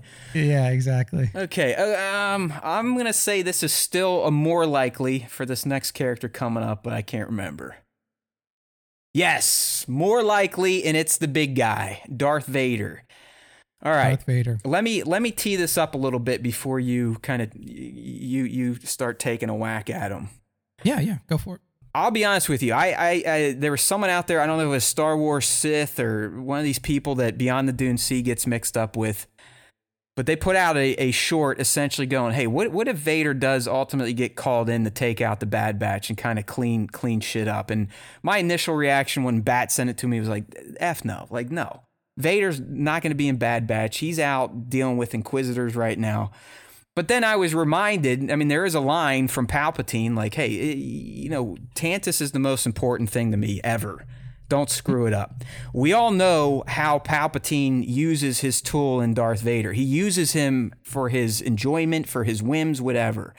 So the more I thought about it, the more I was like, you know what? If shit does get hairy and regular forces aren't able to take out these clones, be it Bad Batch, Rex, whoever, the ones they saved, I could see Palpy phoning up his boy, get your ass home and start killing these clones. But Master, I'm taking care of the Jedi like you told me to. I don't care. I need these clones dead now. Do it. I could see it. I mean, in the comics, he jerks Vader around left and right. Like, hey, go get me some rice. Hey, go do this. Go do this. Bitch boy, bitch boy, bitch boy. So I initially was very anti-Vader coming in to take out the Bad Batch, but the more I thought about it, knowing Palpatine, knowing how important Tantus is to him, and knowing how he uses Vader, it truly is his tool to do as he pleases, I could see it happening. So what do you think? Yeah, I mean, I think we speculated a little bit about this in the last episode too, because somebody asked us like, hey, could you see the 501 in Bad Batch season 3?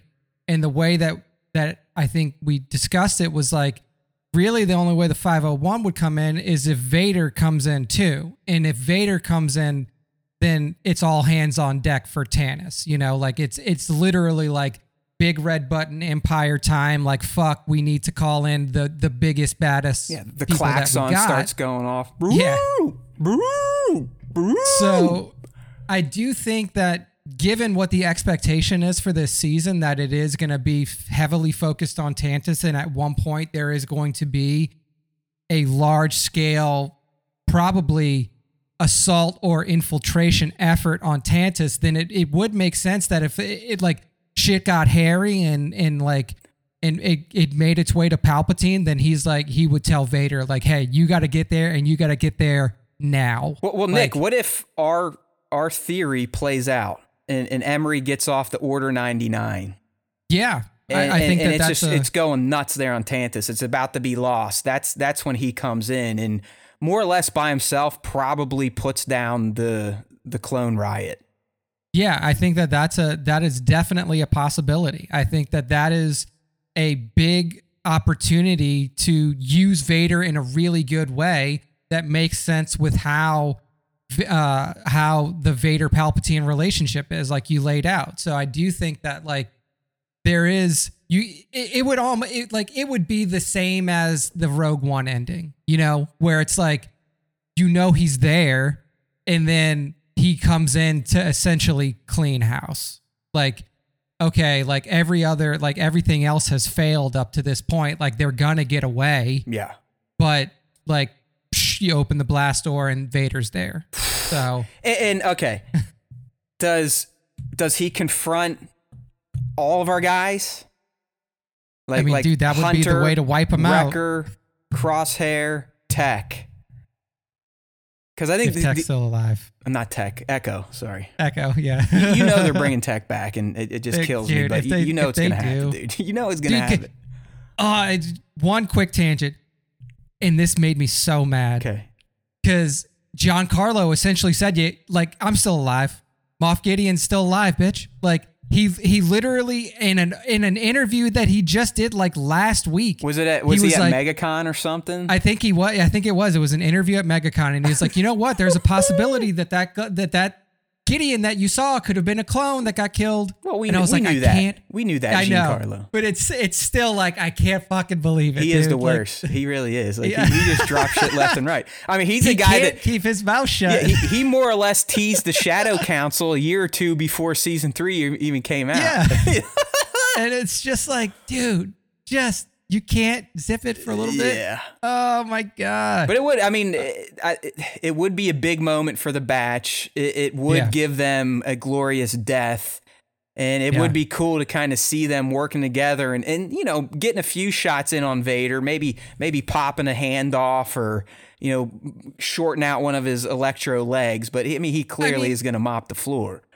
And here's the thing is like, this would be a super interesting time to see Vader fight like against a trained military unit, because this is still relatively early in time when he's still getting used to his suit. He's still getting used to lightsaber combat as the constant pain, the constant anger, everything. Fear. So like what you were saying would make this fight between the batch and Vader really interesting, because they can get some shots in on him. Like, they could really give him a run for his money because he's not used to this body yet, and he's not used to his limitations and what he can do. And like having at minimum three dynamic fighters around him could give him some trouble, but ultimately like he would prevail. Right. But I think that would be, if they're going to kill him, like this would be the best way for them to go. Yeah, if it's not just a straight sacrifice, like, oh, I'm gonna blow up so you can get out, or I'm gonna be a shield so you can move on. I think I've come full circle to let's bring in the Dark Lord of the Sith and take care of business. It would be a hell of a moment. The only other thing that they were kind of bringing up that would be interesting is, you know, what if Rex is with them when Vader shows up? Because this would essentially be their first time meeting since he became Vader, and he probably wouldn't know he's Anakin, but it would be a cool fan service type of moment. But also, like, that would be a cool thing because Vader would know. Oh, Vader would know Rex 100%. Vader would be like, and just to see like how he responds.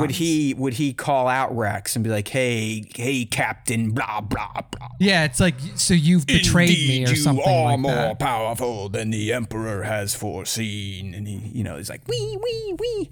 So that'd be cool, but clearly Rex can't be mixed up in that fight because Rex has to live to fight another day. So yeah, he's got to live. And we also don't know, like, do we ever get clarification if Rex knows that Vader is Anakin? So. I don't think he ever, unless Ahsoka tells him after she realizes in Rebels. Yeah. I don't think he knows, or I don't think there's a story in which the fans watched Rex realize would happen. Yeah. So I think that alone would prevent it, because if he is there and there is an interaction between Rex and Vader, then that would inform how Rex is portrayed in other, like, in Rebels, so when we see him. More than likely, like I could see it being, if Rex does go on this mission that we're thinking is going to happen on Tantus, he more or less could be the one that gets everyone out, and the Bad Batch is the ones giving him the time to do that. Yeah, it's almost like, hey, we're a super team. We don't need you here too. Yeah, like we'll do this part of it. You handle this part of it. Get Omega, get all the guys that are trapped in here being God knows what done to them, turned into, Dark Troopers version 0.1. Yeah. All right. I know a lot of people want to see the Rex Vader. I agree. I mean, hell of a fan service moment. It just, as Nick said, I don't think Rex is familiar with the guy when we see him in Rebels. Because even Ahsoka doesn't know at that point. Like, she's... Yeah, no, like, essentially, like, the only people that know at that point are just, like, the people who have interacted with him during the turn, right? It's like... Well, Reva now would have known, too. Yeah, Reva. Reva knew, too. Yeah, so... All right. Yeah. Yeah, well, there you go, Bat. See, I can change my mind. And Beyond the Dune Seas, if you're listening, look at that. I can play. At first, I used to do this to the intern all the time, and he hated me for it, because anytime he'd bring up an idea, I'd be like, "No, stupid." But then I eventually, I was like, "Hey, he was right. Finn was force sensitive. Good for him. I never thought he was, but clearly he was by the time we get to Tross." But I tend to do that sometimes. I'm sorry, everyone. That's just the old Star Wars narcissism rearing its ugly head. But I've come around to the Vader stuff. Kept him in the more likely. It didn't move him in the most, but I've come around to it. Yeah. All right. I do believe, Nick, we are crossing over into most likelies at this point in time. Let's do it. Sure enough, we are. And the first one is Mon Mothma. Mon Mothma, yeah. I mean, I think that her being included in this show, especially towards the end of it, where... really the expectation for me is, like, you begin to kind of see the seeds of the rebellion stuff start to play out. Mm-hmm. It makes sense for her to be involved, especially, like, if we're peeking in on the Imperial Senate. Right, even if it's a Senate scene where she's bitching about, the travesty on Christophsis or something like that. Yeah. It doesn't even have to be an interaction with the Bad Batch. I'm not even saying that. I'm just saying in the season.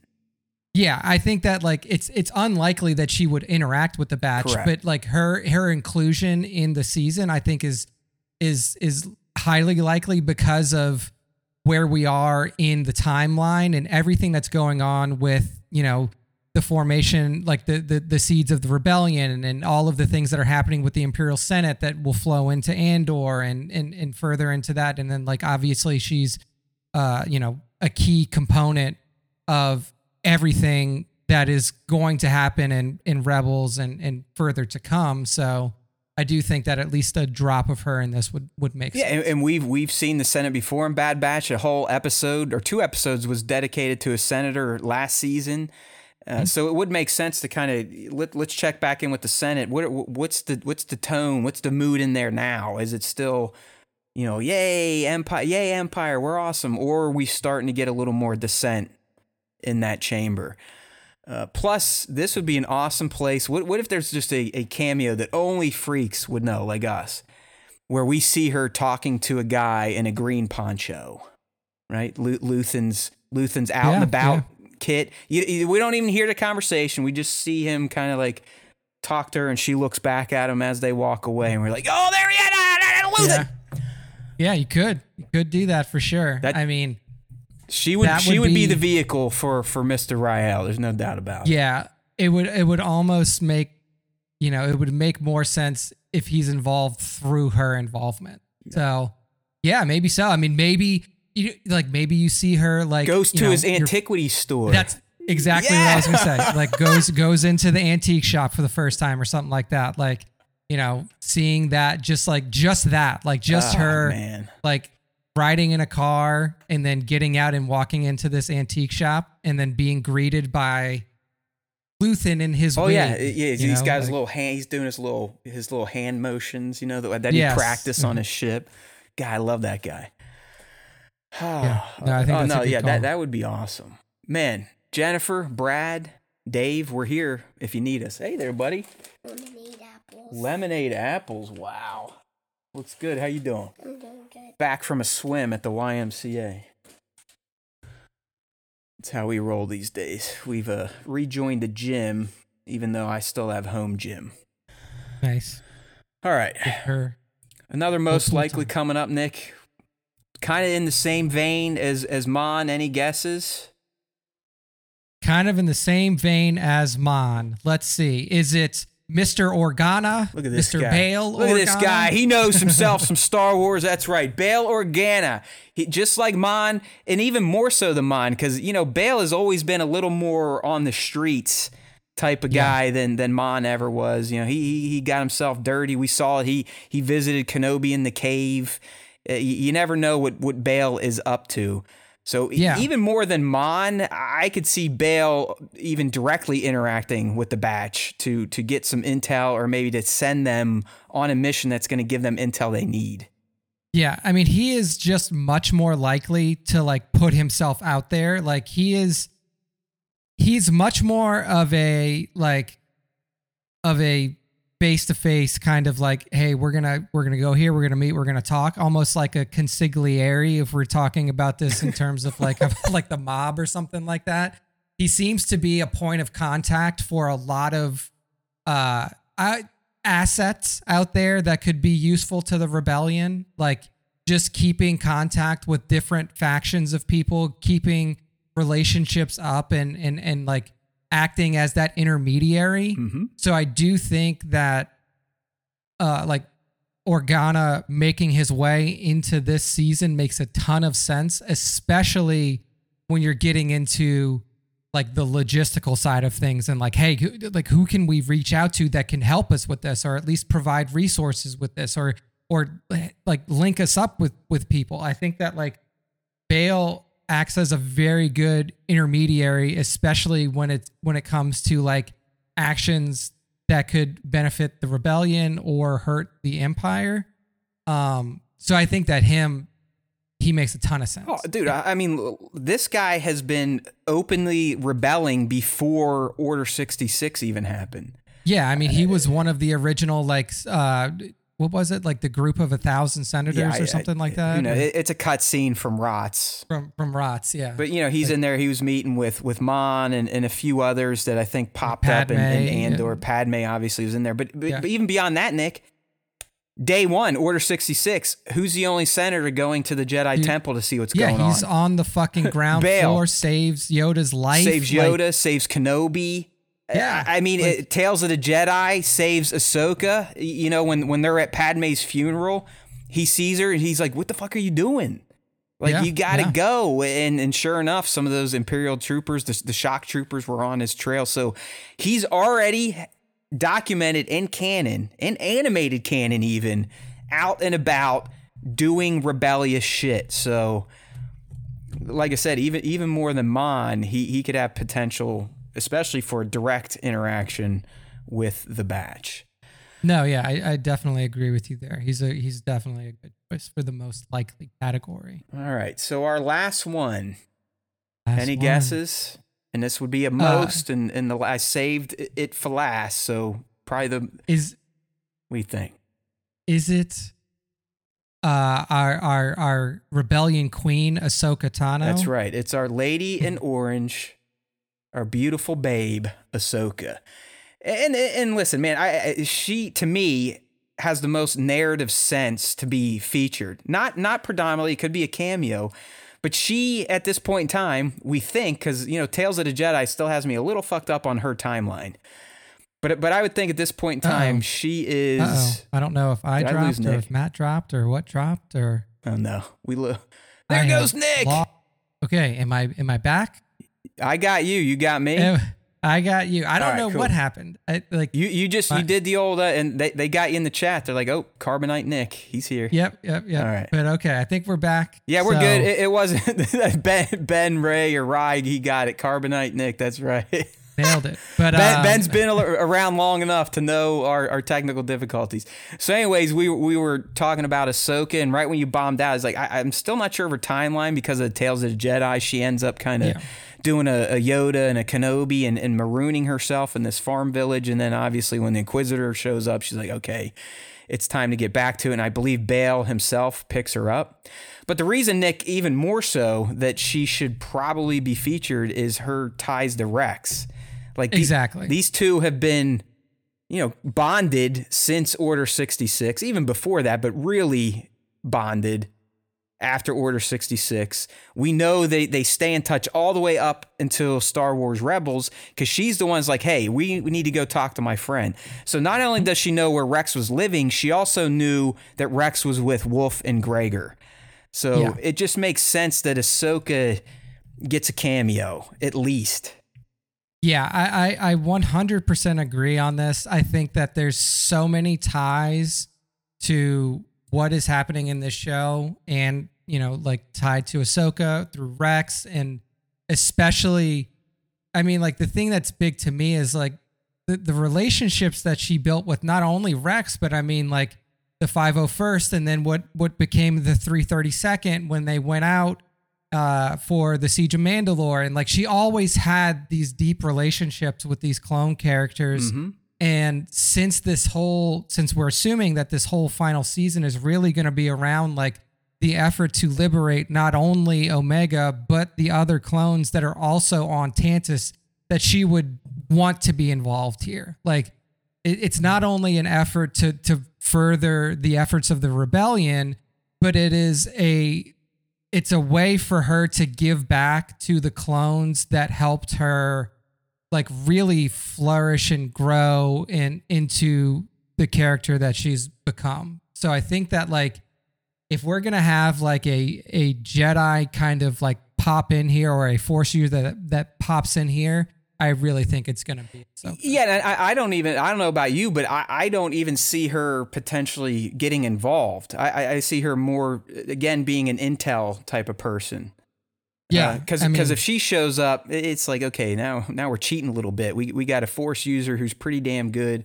That would kill any of the Vader stuff between her and Vader. So while I want to see Ahsoka, Nick, I'm hoping she's more sideline type of stuff. Yeah, because we have to assume that the first interaction that she's had with Vader is going to be in Rebels. Yeah, where she senses him first, and during the dogfight, she won't fully admit that it's him, but she's like, oh, that guy's putting off a familiar. Yeah, an aura I've felt before, and then she eventually, as Dave explained in whatever Twilight of the Apprentice, she's like, oh shit. Yeah. So I do think that her making an appearance, whether it be through holocom, whether it's just a voice cameo with Ashley just doing voiceover work and it coming through, a communicator device, or if they actually go and meet her, maybe I think that there's an avenue regardless of how for her to make her way back into this. She just makes more sense than everyone else on this list, just because of how ingrained she was in the clonedom, if you will, like Nick said, especially with Rex. We know Rex is driving an operation. There's a good chance Ahsoka's also assisting in that if she's not out trying to help Force users. So a check-in at home base with the former commander, general, whatever he wants to call her now, does make sense. And yes, it would have to be Ashley. This is not Rosario's Ahsoka. Thank you. Yeah. Still young Ahsoka here. So I'm trying to. My friend sent me he knocked me off my game. He sent me a text of a cat, his cat, and his cat has a red rocket. I'm like, dude, what are you doing with that shit? Don't send me that. He said, "Happy Valentine's." Wow. I have demented friends. It should not surprise anyone because I'm demented myself. So thank you for that, friend. I wouldn't even speak their name because they'll probably go to jail. So. All right, well, there you go. Those are our top 10 characters that we think should be making their Bad Batch debut in the final season. Obviously, some of them, we get the message. We understand that it's fan service, it's pipe dream type of stuff, it's headcanon. But I do think all 10 of these, Nick, in some form or fashion, could work come Feb 21 through May 6. No, I do think that even the least likely ones, if done properly, can work well. Yeah. If it's done properly. I don't know, man. The more we talked about the Vader and the more I think about it, I'm like, I think that could be, if I could only pick one, that may be the one. I think that one could have the biggest narrative punch if done correctly. Yeah, because I mean, if you talk about earned deaths, and that's all that we are trying to work towards here in Star Wars, like, hey, let's have somebody die, and then guess what? Stay dead. Right. Here lies Clone Force 99.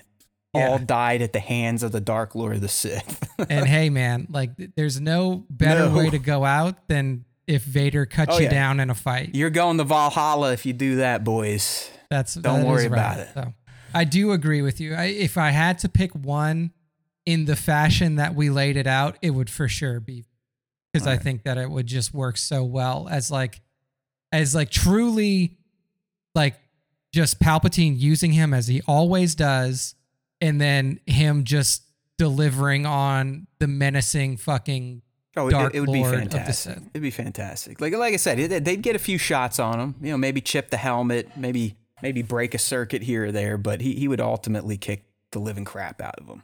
Yeah, 100%. I could see one of it, like Wrecker instantly is just crushed into a can. Like, I would say, take like, care Wrecker of the big guy first. Runs at him, just no brain like Wrecker does. Yeah. Vader's just like, done. See ya. Yeah. Oh, man, I love Darth Vader. Like, Absolutely love him. Yeah. All right. 100%. Well, hey, look at us making some good time this week. We are already at our fan segment, but I did forget a few things, so we'll get there. But we always do a fan segment at the end of the show. We got the question of the week, and then we've got the top 5. But this week, because I kind of blew through it, we want to look at Nick's new tattoo real quick. Oh, yes. If you were here last week, Nick was talking about his idea to go get a, what's it called? A bop and poke, a stick and poke? It's a stick and poke tattoo. So it is a tattoo that is all done by hand with no machine.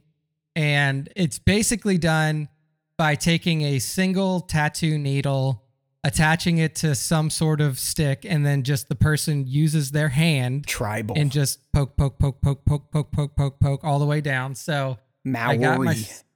I got my stick and poke tattoo of the Death Star, and now, as Matt has it pulled up, the Death Star and a Star Destroyer alongside of it. It was such a cool experience. I mean, I think the tattoo, for somebody who's literally holding a stick with a single tattoo needle on it, came out incredible. I think the line work is insane. Yeah, I mean, like, the Death Star looks fucking awesome. The Death Star 2, Destroyer, right? Yeah, Death Star 2. I mean, you can see from the in progress build of it still.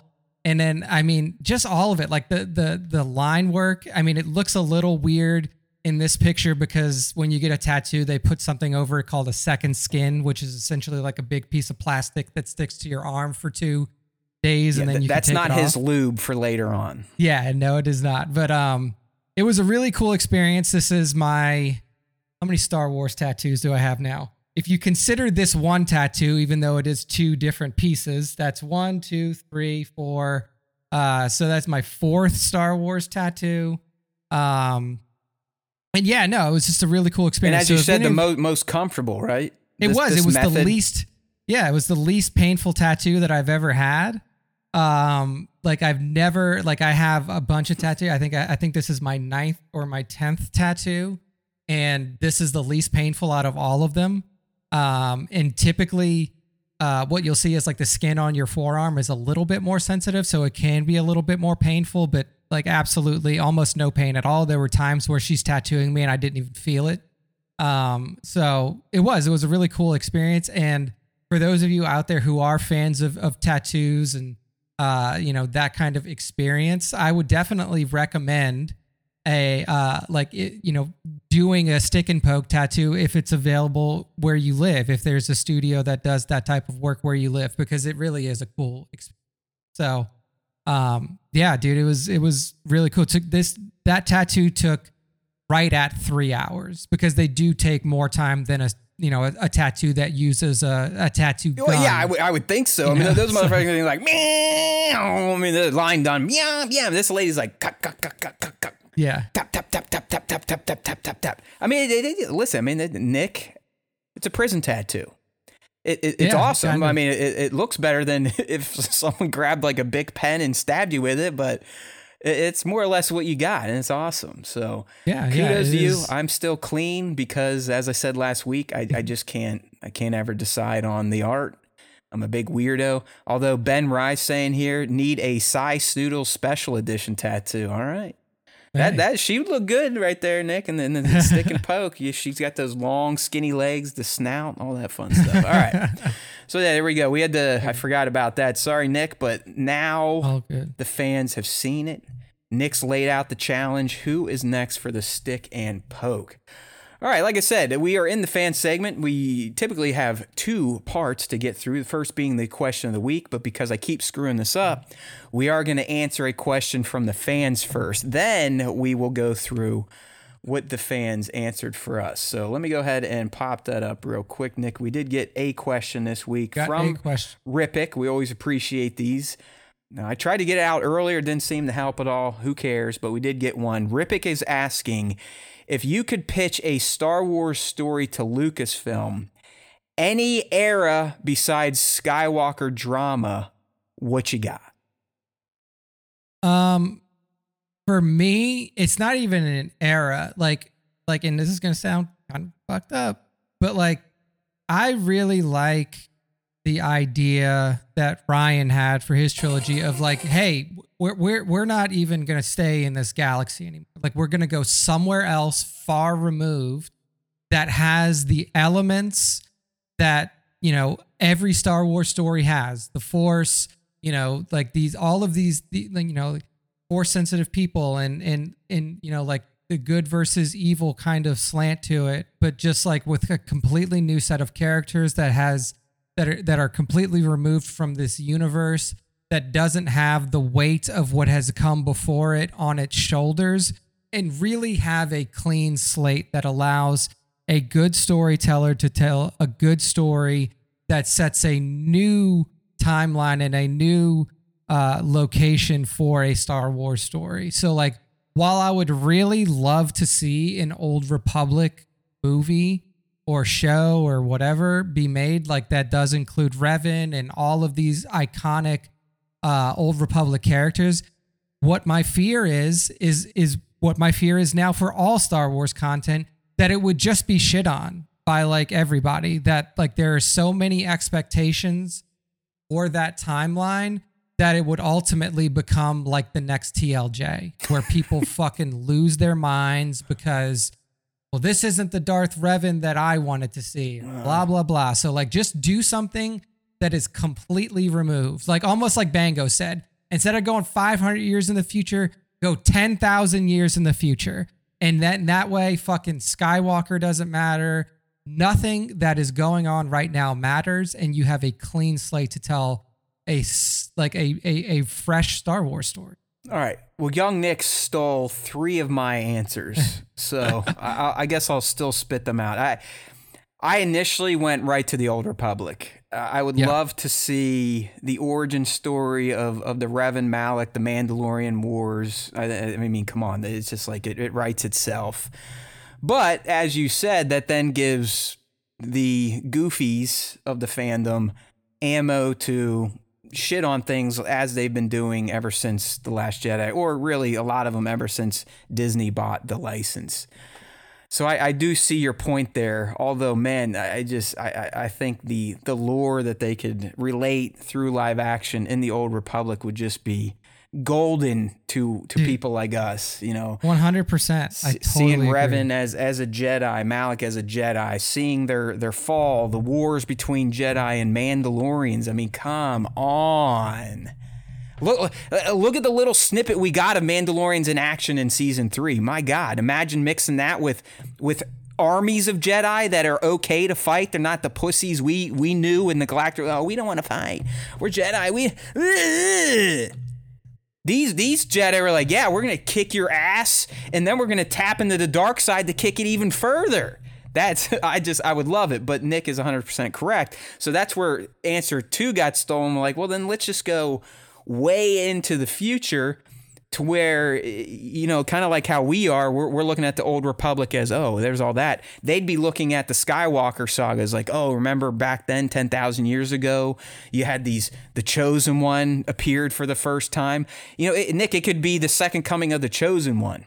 You know what I mean? Yeah. Where you still kind of have that anchor to known Star Wars, but it's so far beyond Skywalkers. It's just it truly is the legend of the Skywalkers, and now we have this new group reliving. The balance of the Force is out. Is the Chosen One going to be born? Is it this person? Isn't that person? So on and so forth. So I'm with you. We got to get thousands of years away from the core line. That's why I didn't even. I guess you could argue maybe some High Republic stuff could be interesting to see. Not even the hubris of the Jedi, but just their arrogance at that time. Yeah. Wearing their gold and white cloaks, and their numbers are huge. I mean, they're all over the galaxy, being the peacekeepers and the explorers. But gun to head, Rippick, it's the old Republic, 100%. Yeah. And I'll say too, like, if the fandom wasn't a consideration, it's old Republic for me, 100%, just like you said. Like, but I just know, and like, here's what I know is not only would the fandom, quote unquote, like, not only would they shit on whatever came out regardless, it also, like, we also know now that like that toxicity affects what happens at Lucasfilm, which is disgusting. So, like Lucasfilm should punch themselves for the choices they have made. Yeah. Based on reaction. And it just like, and that's what really ruins it for me is like, I know if they made something in the old Republic and these fucking trolls come out inevitably, then that's going to affect how they develop like the stories within that moving forward. So it's like, you don't have the ability to really make a story based off of what the creators want to do. They're going to react to the nonsense. And if that wasn't a consideration, then I'm like, just fucking go for it. Yeah. So I mean, really the closest we're going to get to what we want if it gets off the ground is Mangold's. I mean, it's like year 0 type of stuff. So yeah, I mean, like that's like discovery of the Force. Yeah. First, Force Jedi isn't even a term at this point in time. Like, there is no such thing. So yeah, I mean, like he's essentially, what I would really like to see from his movie is not even like you can quickly hit on the founding of the Force and then the coalescence of the Jedi Order, but really, what would be interesting to see is the schism between where the nut job's like, okay, oh, there's this darker energy, this darker side of it. It makes me even stronger. Yeah. Yeah, like the Force wars and the schism and the first all of fallen that kind of Jedi, if you will. Exactly. So all right. I think that good would question, Rippick. Thank you, and that leads us into our question of the week. We do it every week over on Instagram at StarWarsTime.show. We post it in the stories and in the profile grid. You just have to have the algo deliver it to you, which means you got to keep liking all of our content, even if you think it sucks. So this week's question was: name a character who needs to be in Bad Batch S3. Didn't get a lot of action, Nick, as expected. Bad Batch seems to be a cancer among the Star Wars fandom, but we love it. We're going to cover it, so who cares? All right, what do you got? What they have for us?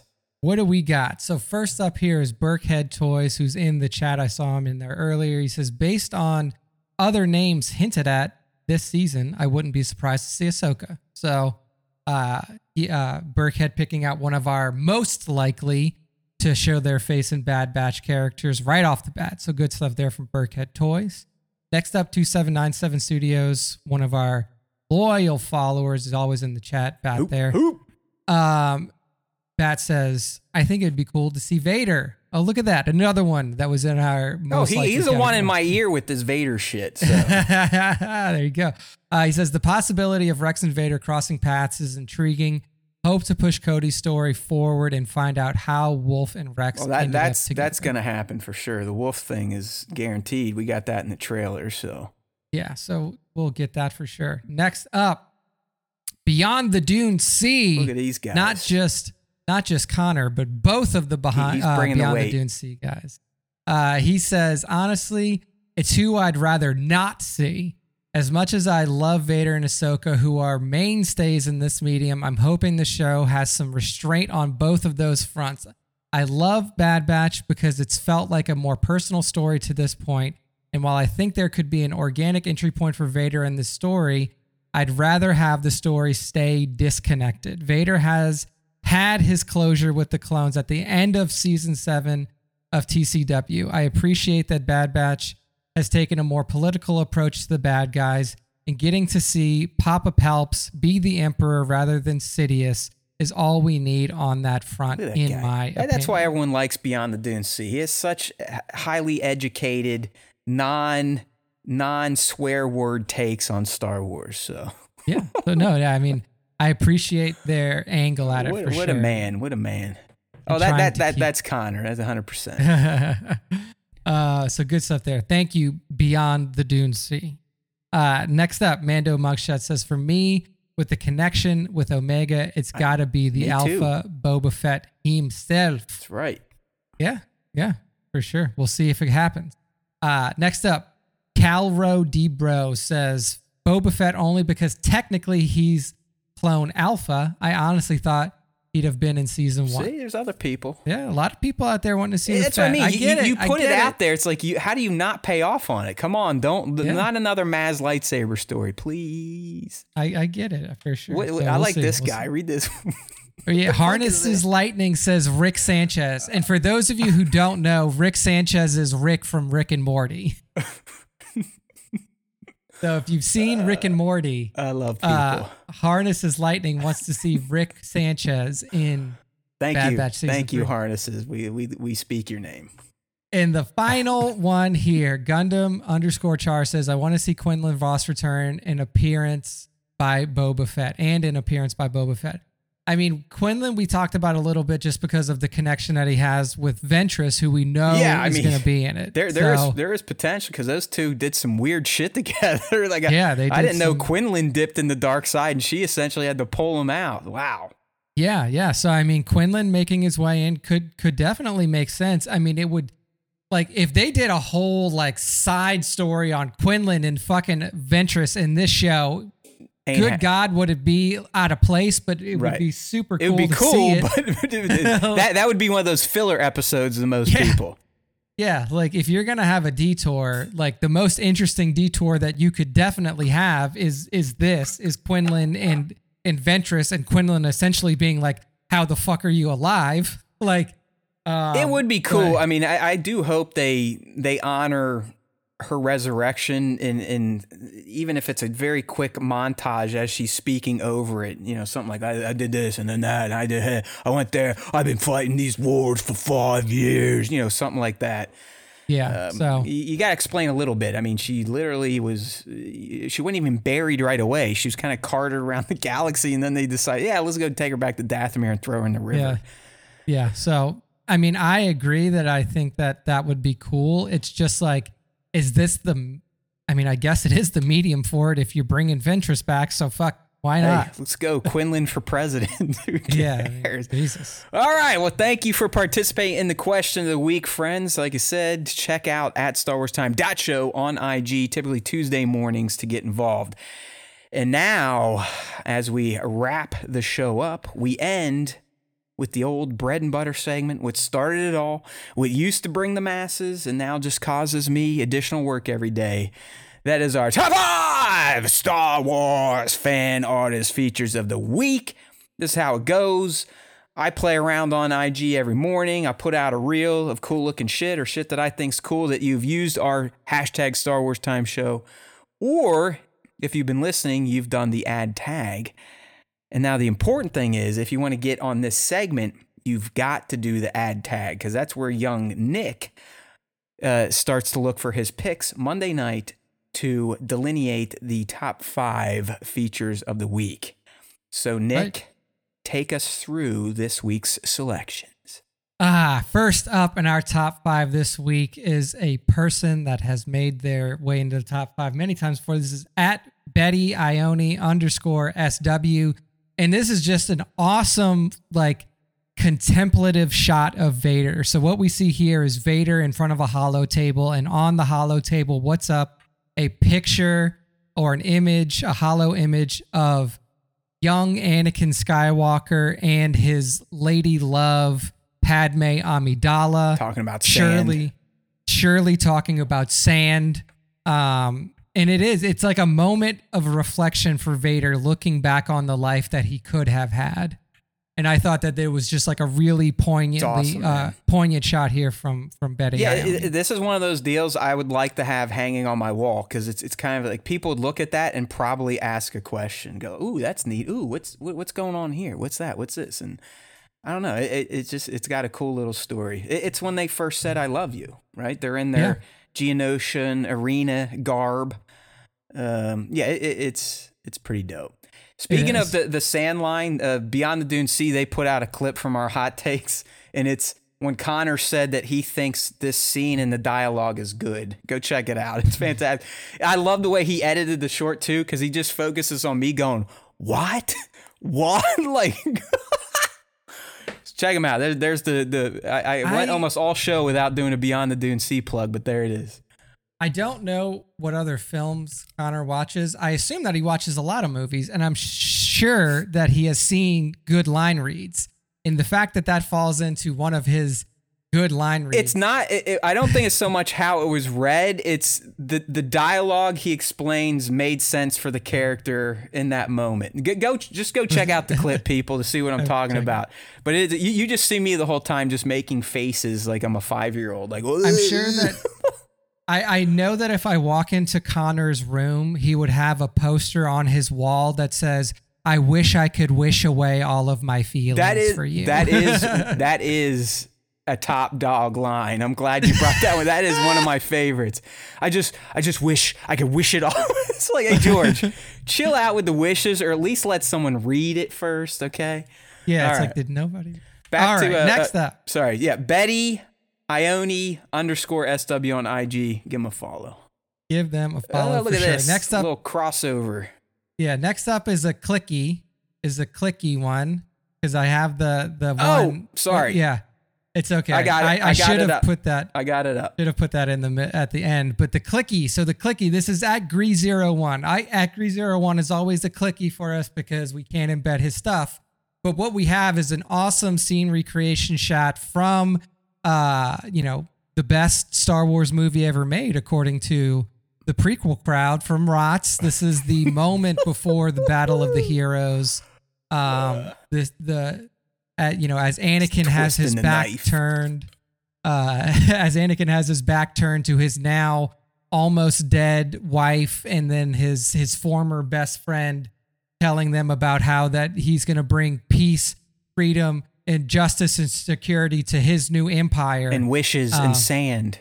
Yes. There will be no sand in his new empire. But it's a cool recreation of this scene from ROTS right before the battle between Obi and Anakin kicks off on Mustafar. And what's cool is you can even see that he has Kenobi's arm positioned to where he's reaching for his saber, ready to draw. So I just thought it was a cool shot. I shall do what I must. Yeah. Only Sith deal in absolutes. So, What's cool? Gree's like recreated the whole battle, and I believe he's using old school vintage collection figures, or like the 3 3/4 inch. Because I don't want to say the figures look awful, but they don't look like they're the figures we get these days. So it's almost like Gree got a stockpile of figures that came out during Revenge of the Sith and has gone through and recreated many moments. So So, I mean, But good look at shit poor there. Padme in her little baby outfit laying down there on the I know, ground. she's Like, just- I fall and I can't get She's up. dead. But yeah, good stuff here. Anakin looks At like he's about ready to Greaser. take a dump. He's like, Yeah, I would say the face on Anakin ain't the best, but it's not about the figure. no, it's about the art. It's about so the art. You're right. Yeah, and I think that Gree really knocked this Gree park in terms. 01 on Instagram. All right. Indeed. Sorry, All right, now we're next- at the crossover. Now we're at the crossover, and this is where Burkhead Toys gets his second mention of the cast. He made his way Look at into that. the fan 2 for responses. Tuesday for Burkhead Indeed. Toys.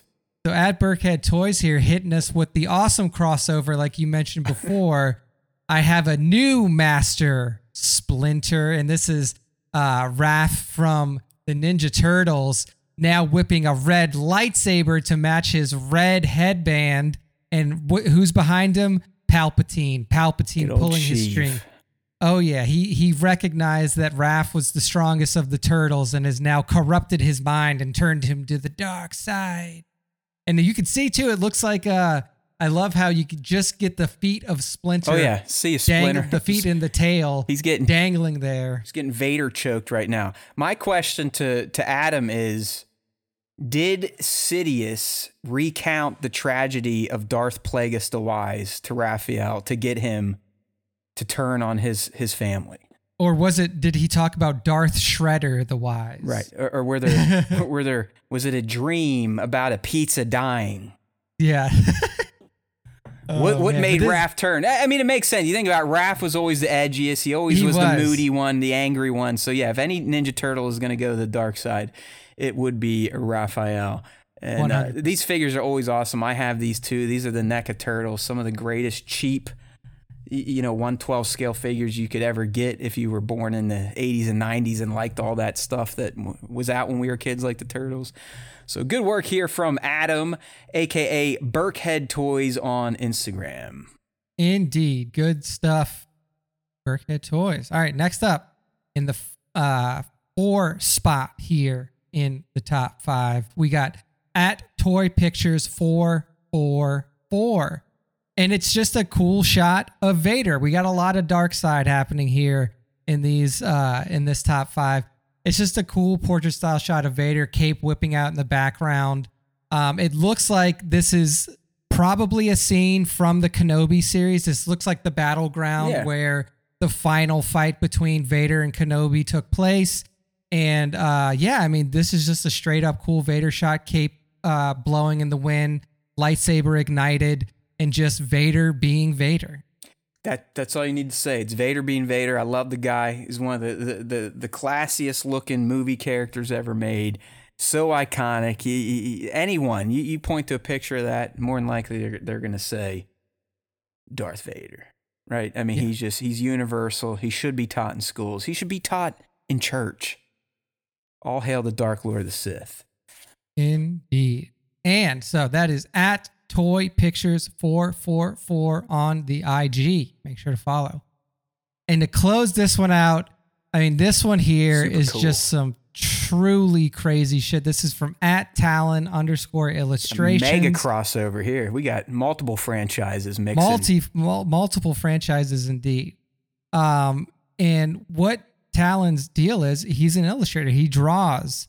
And what we see here is a crossover between Star Wars, Alien, and then is the other one is Terminator. Okay, so that's what it is. That's Terminator's Skynet, in the like background. those ships there. Those are whatever they're called. I forget what numbers the ships were, but But yeah, I mean, you can see some. There's some T-800s. T-800s, the original the Schwarzenegger Terminators, not the T-1000s from 2. You got T-800s. You got the Xenomorphs. And you got the good old clone bros holding it down. So it almost looks like the T-800s and the Xenomorphs have teamed up together to invade the Star Wars galaxy. The Xenomorphs, they can't lay eggs in steel, so they're like, screw these guys. Let's go after the meat bags.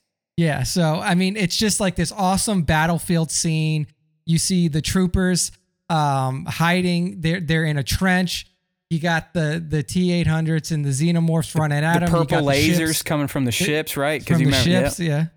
Yep. I mean, this how about that one clone? He's kind of got like the tank commander armor on, but it looks like he lost his arm, so he's got like a robotic arm at the elbow.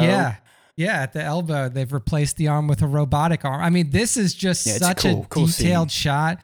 You can see like, demolished buildings in the background. You can see like a turbo laser that is fighting on the side of the Xenomorphs in the T-800 shooting off to the other Nick, side. It really looks like one of the flashbacks from Terminator, but instead of humans, Connor and his forces, it's the clones. So, I mean, pretty awesome.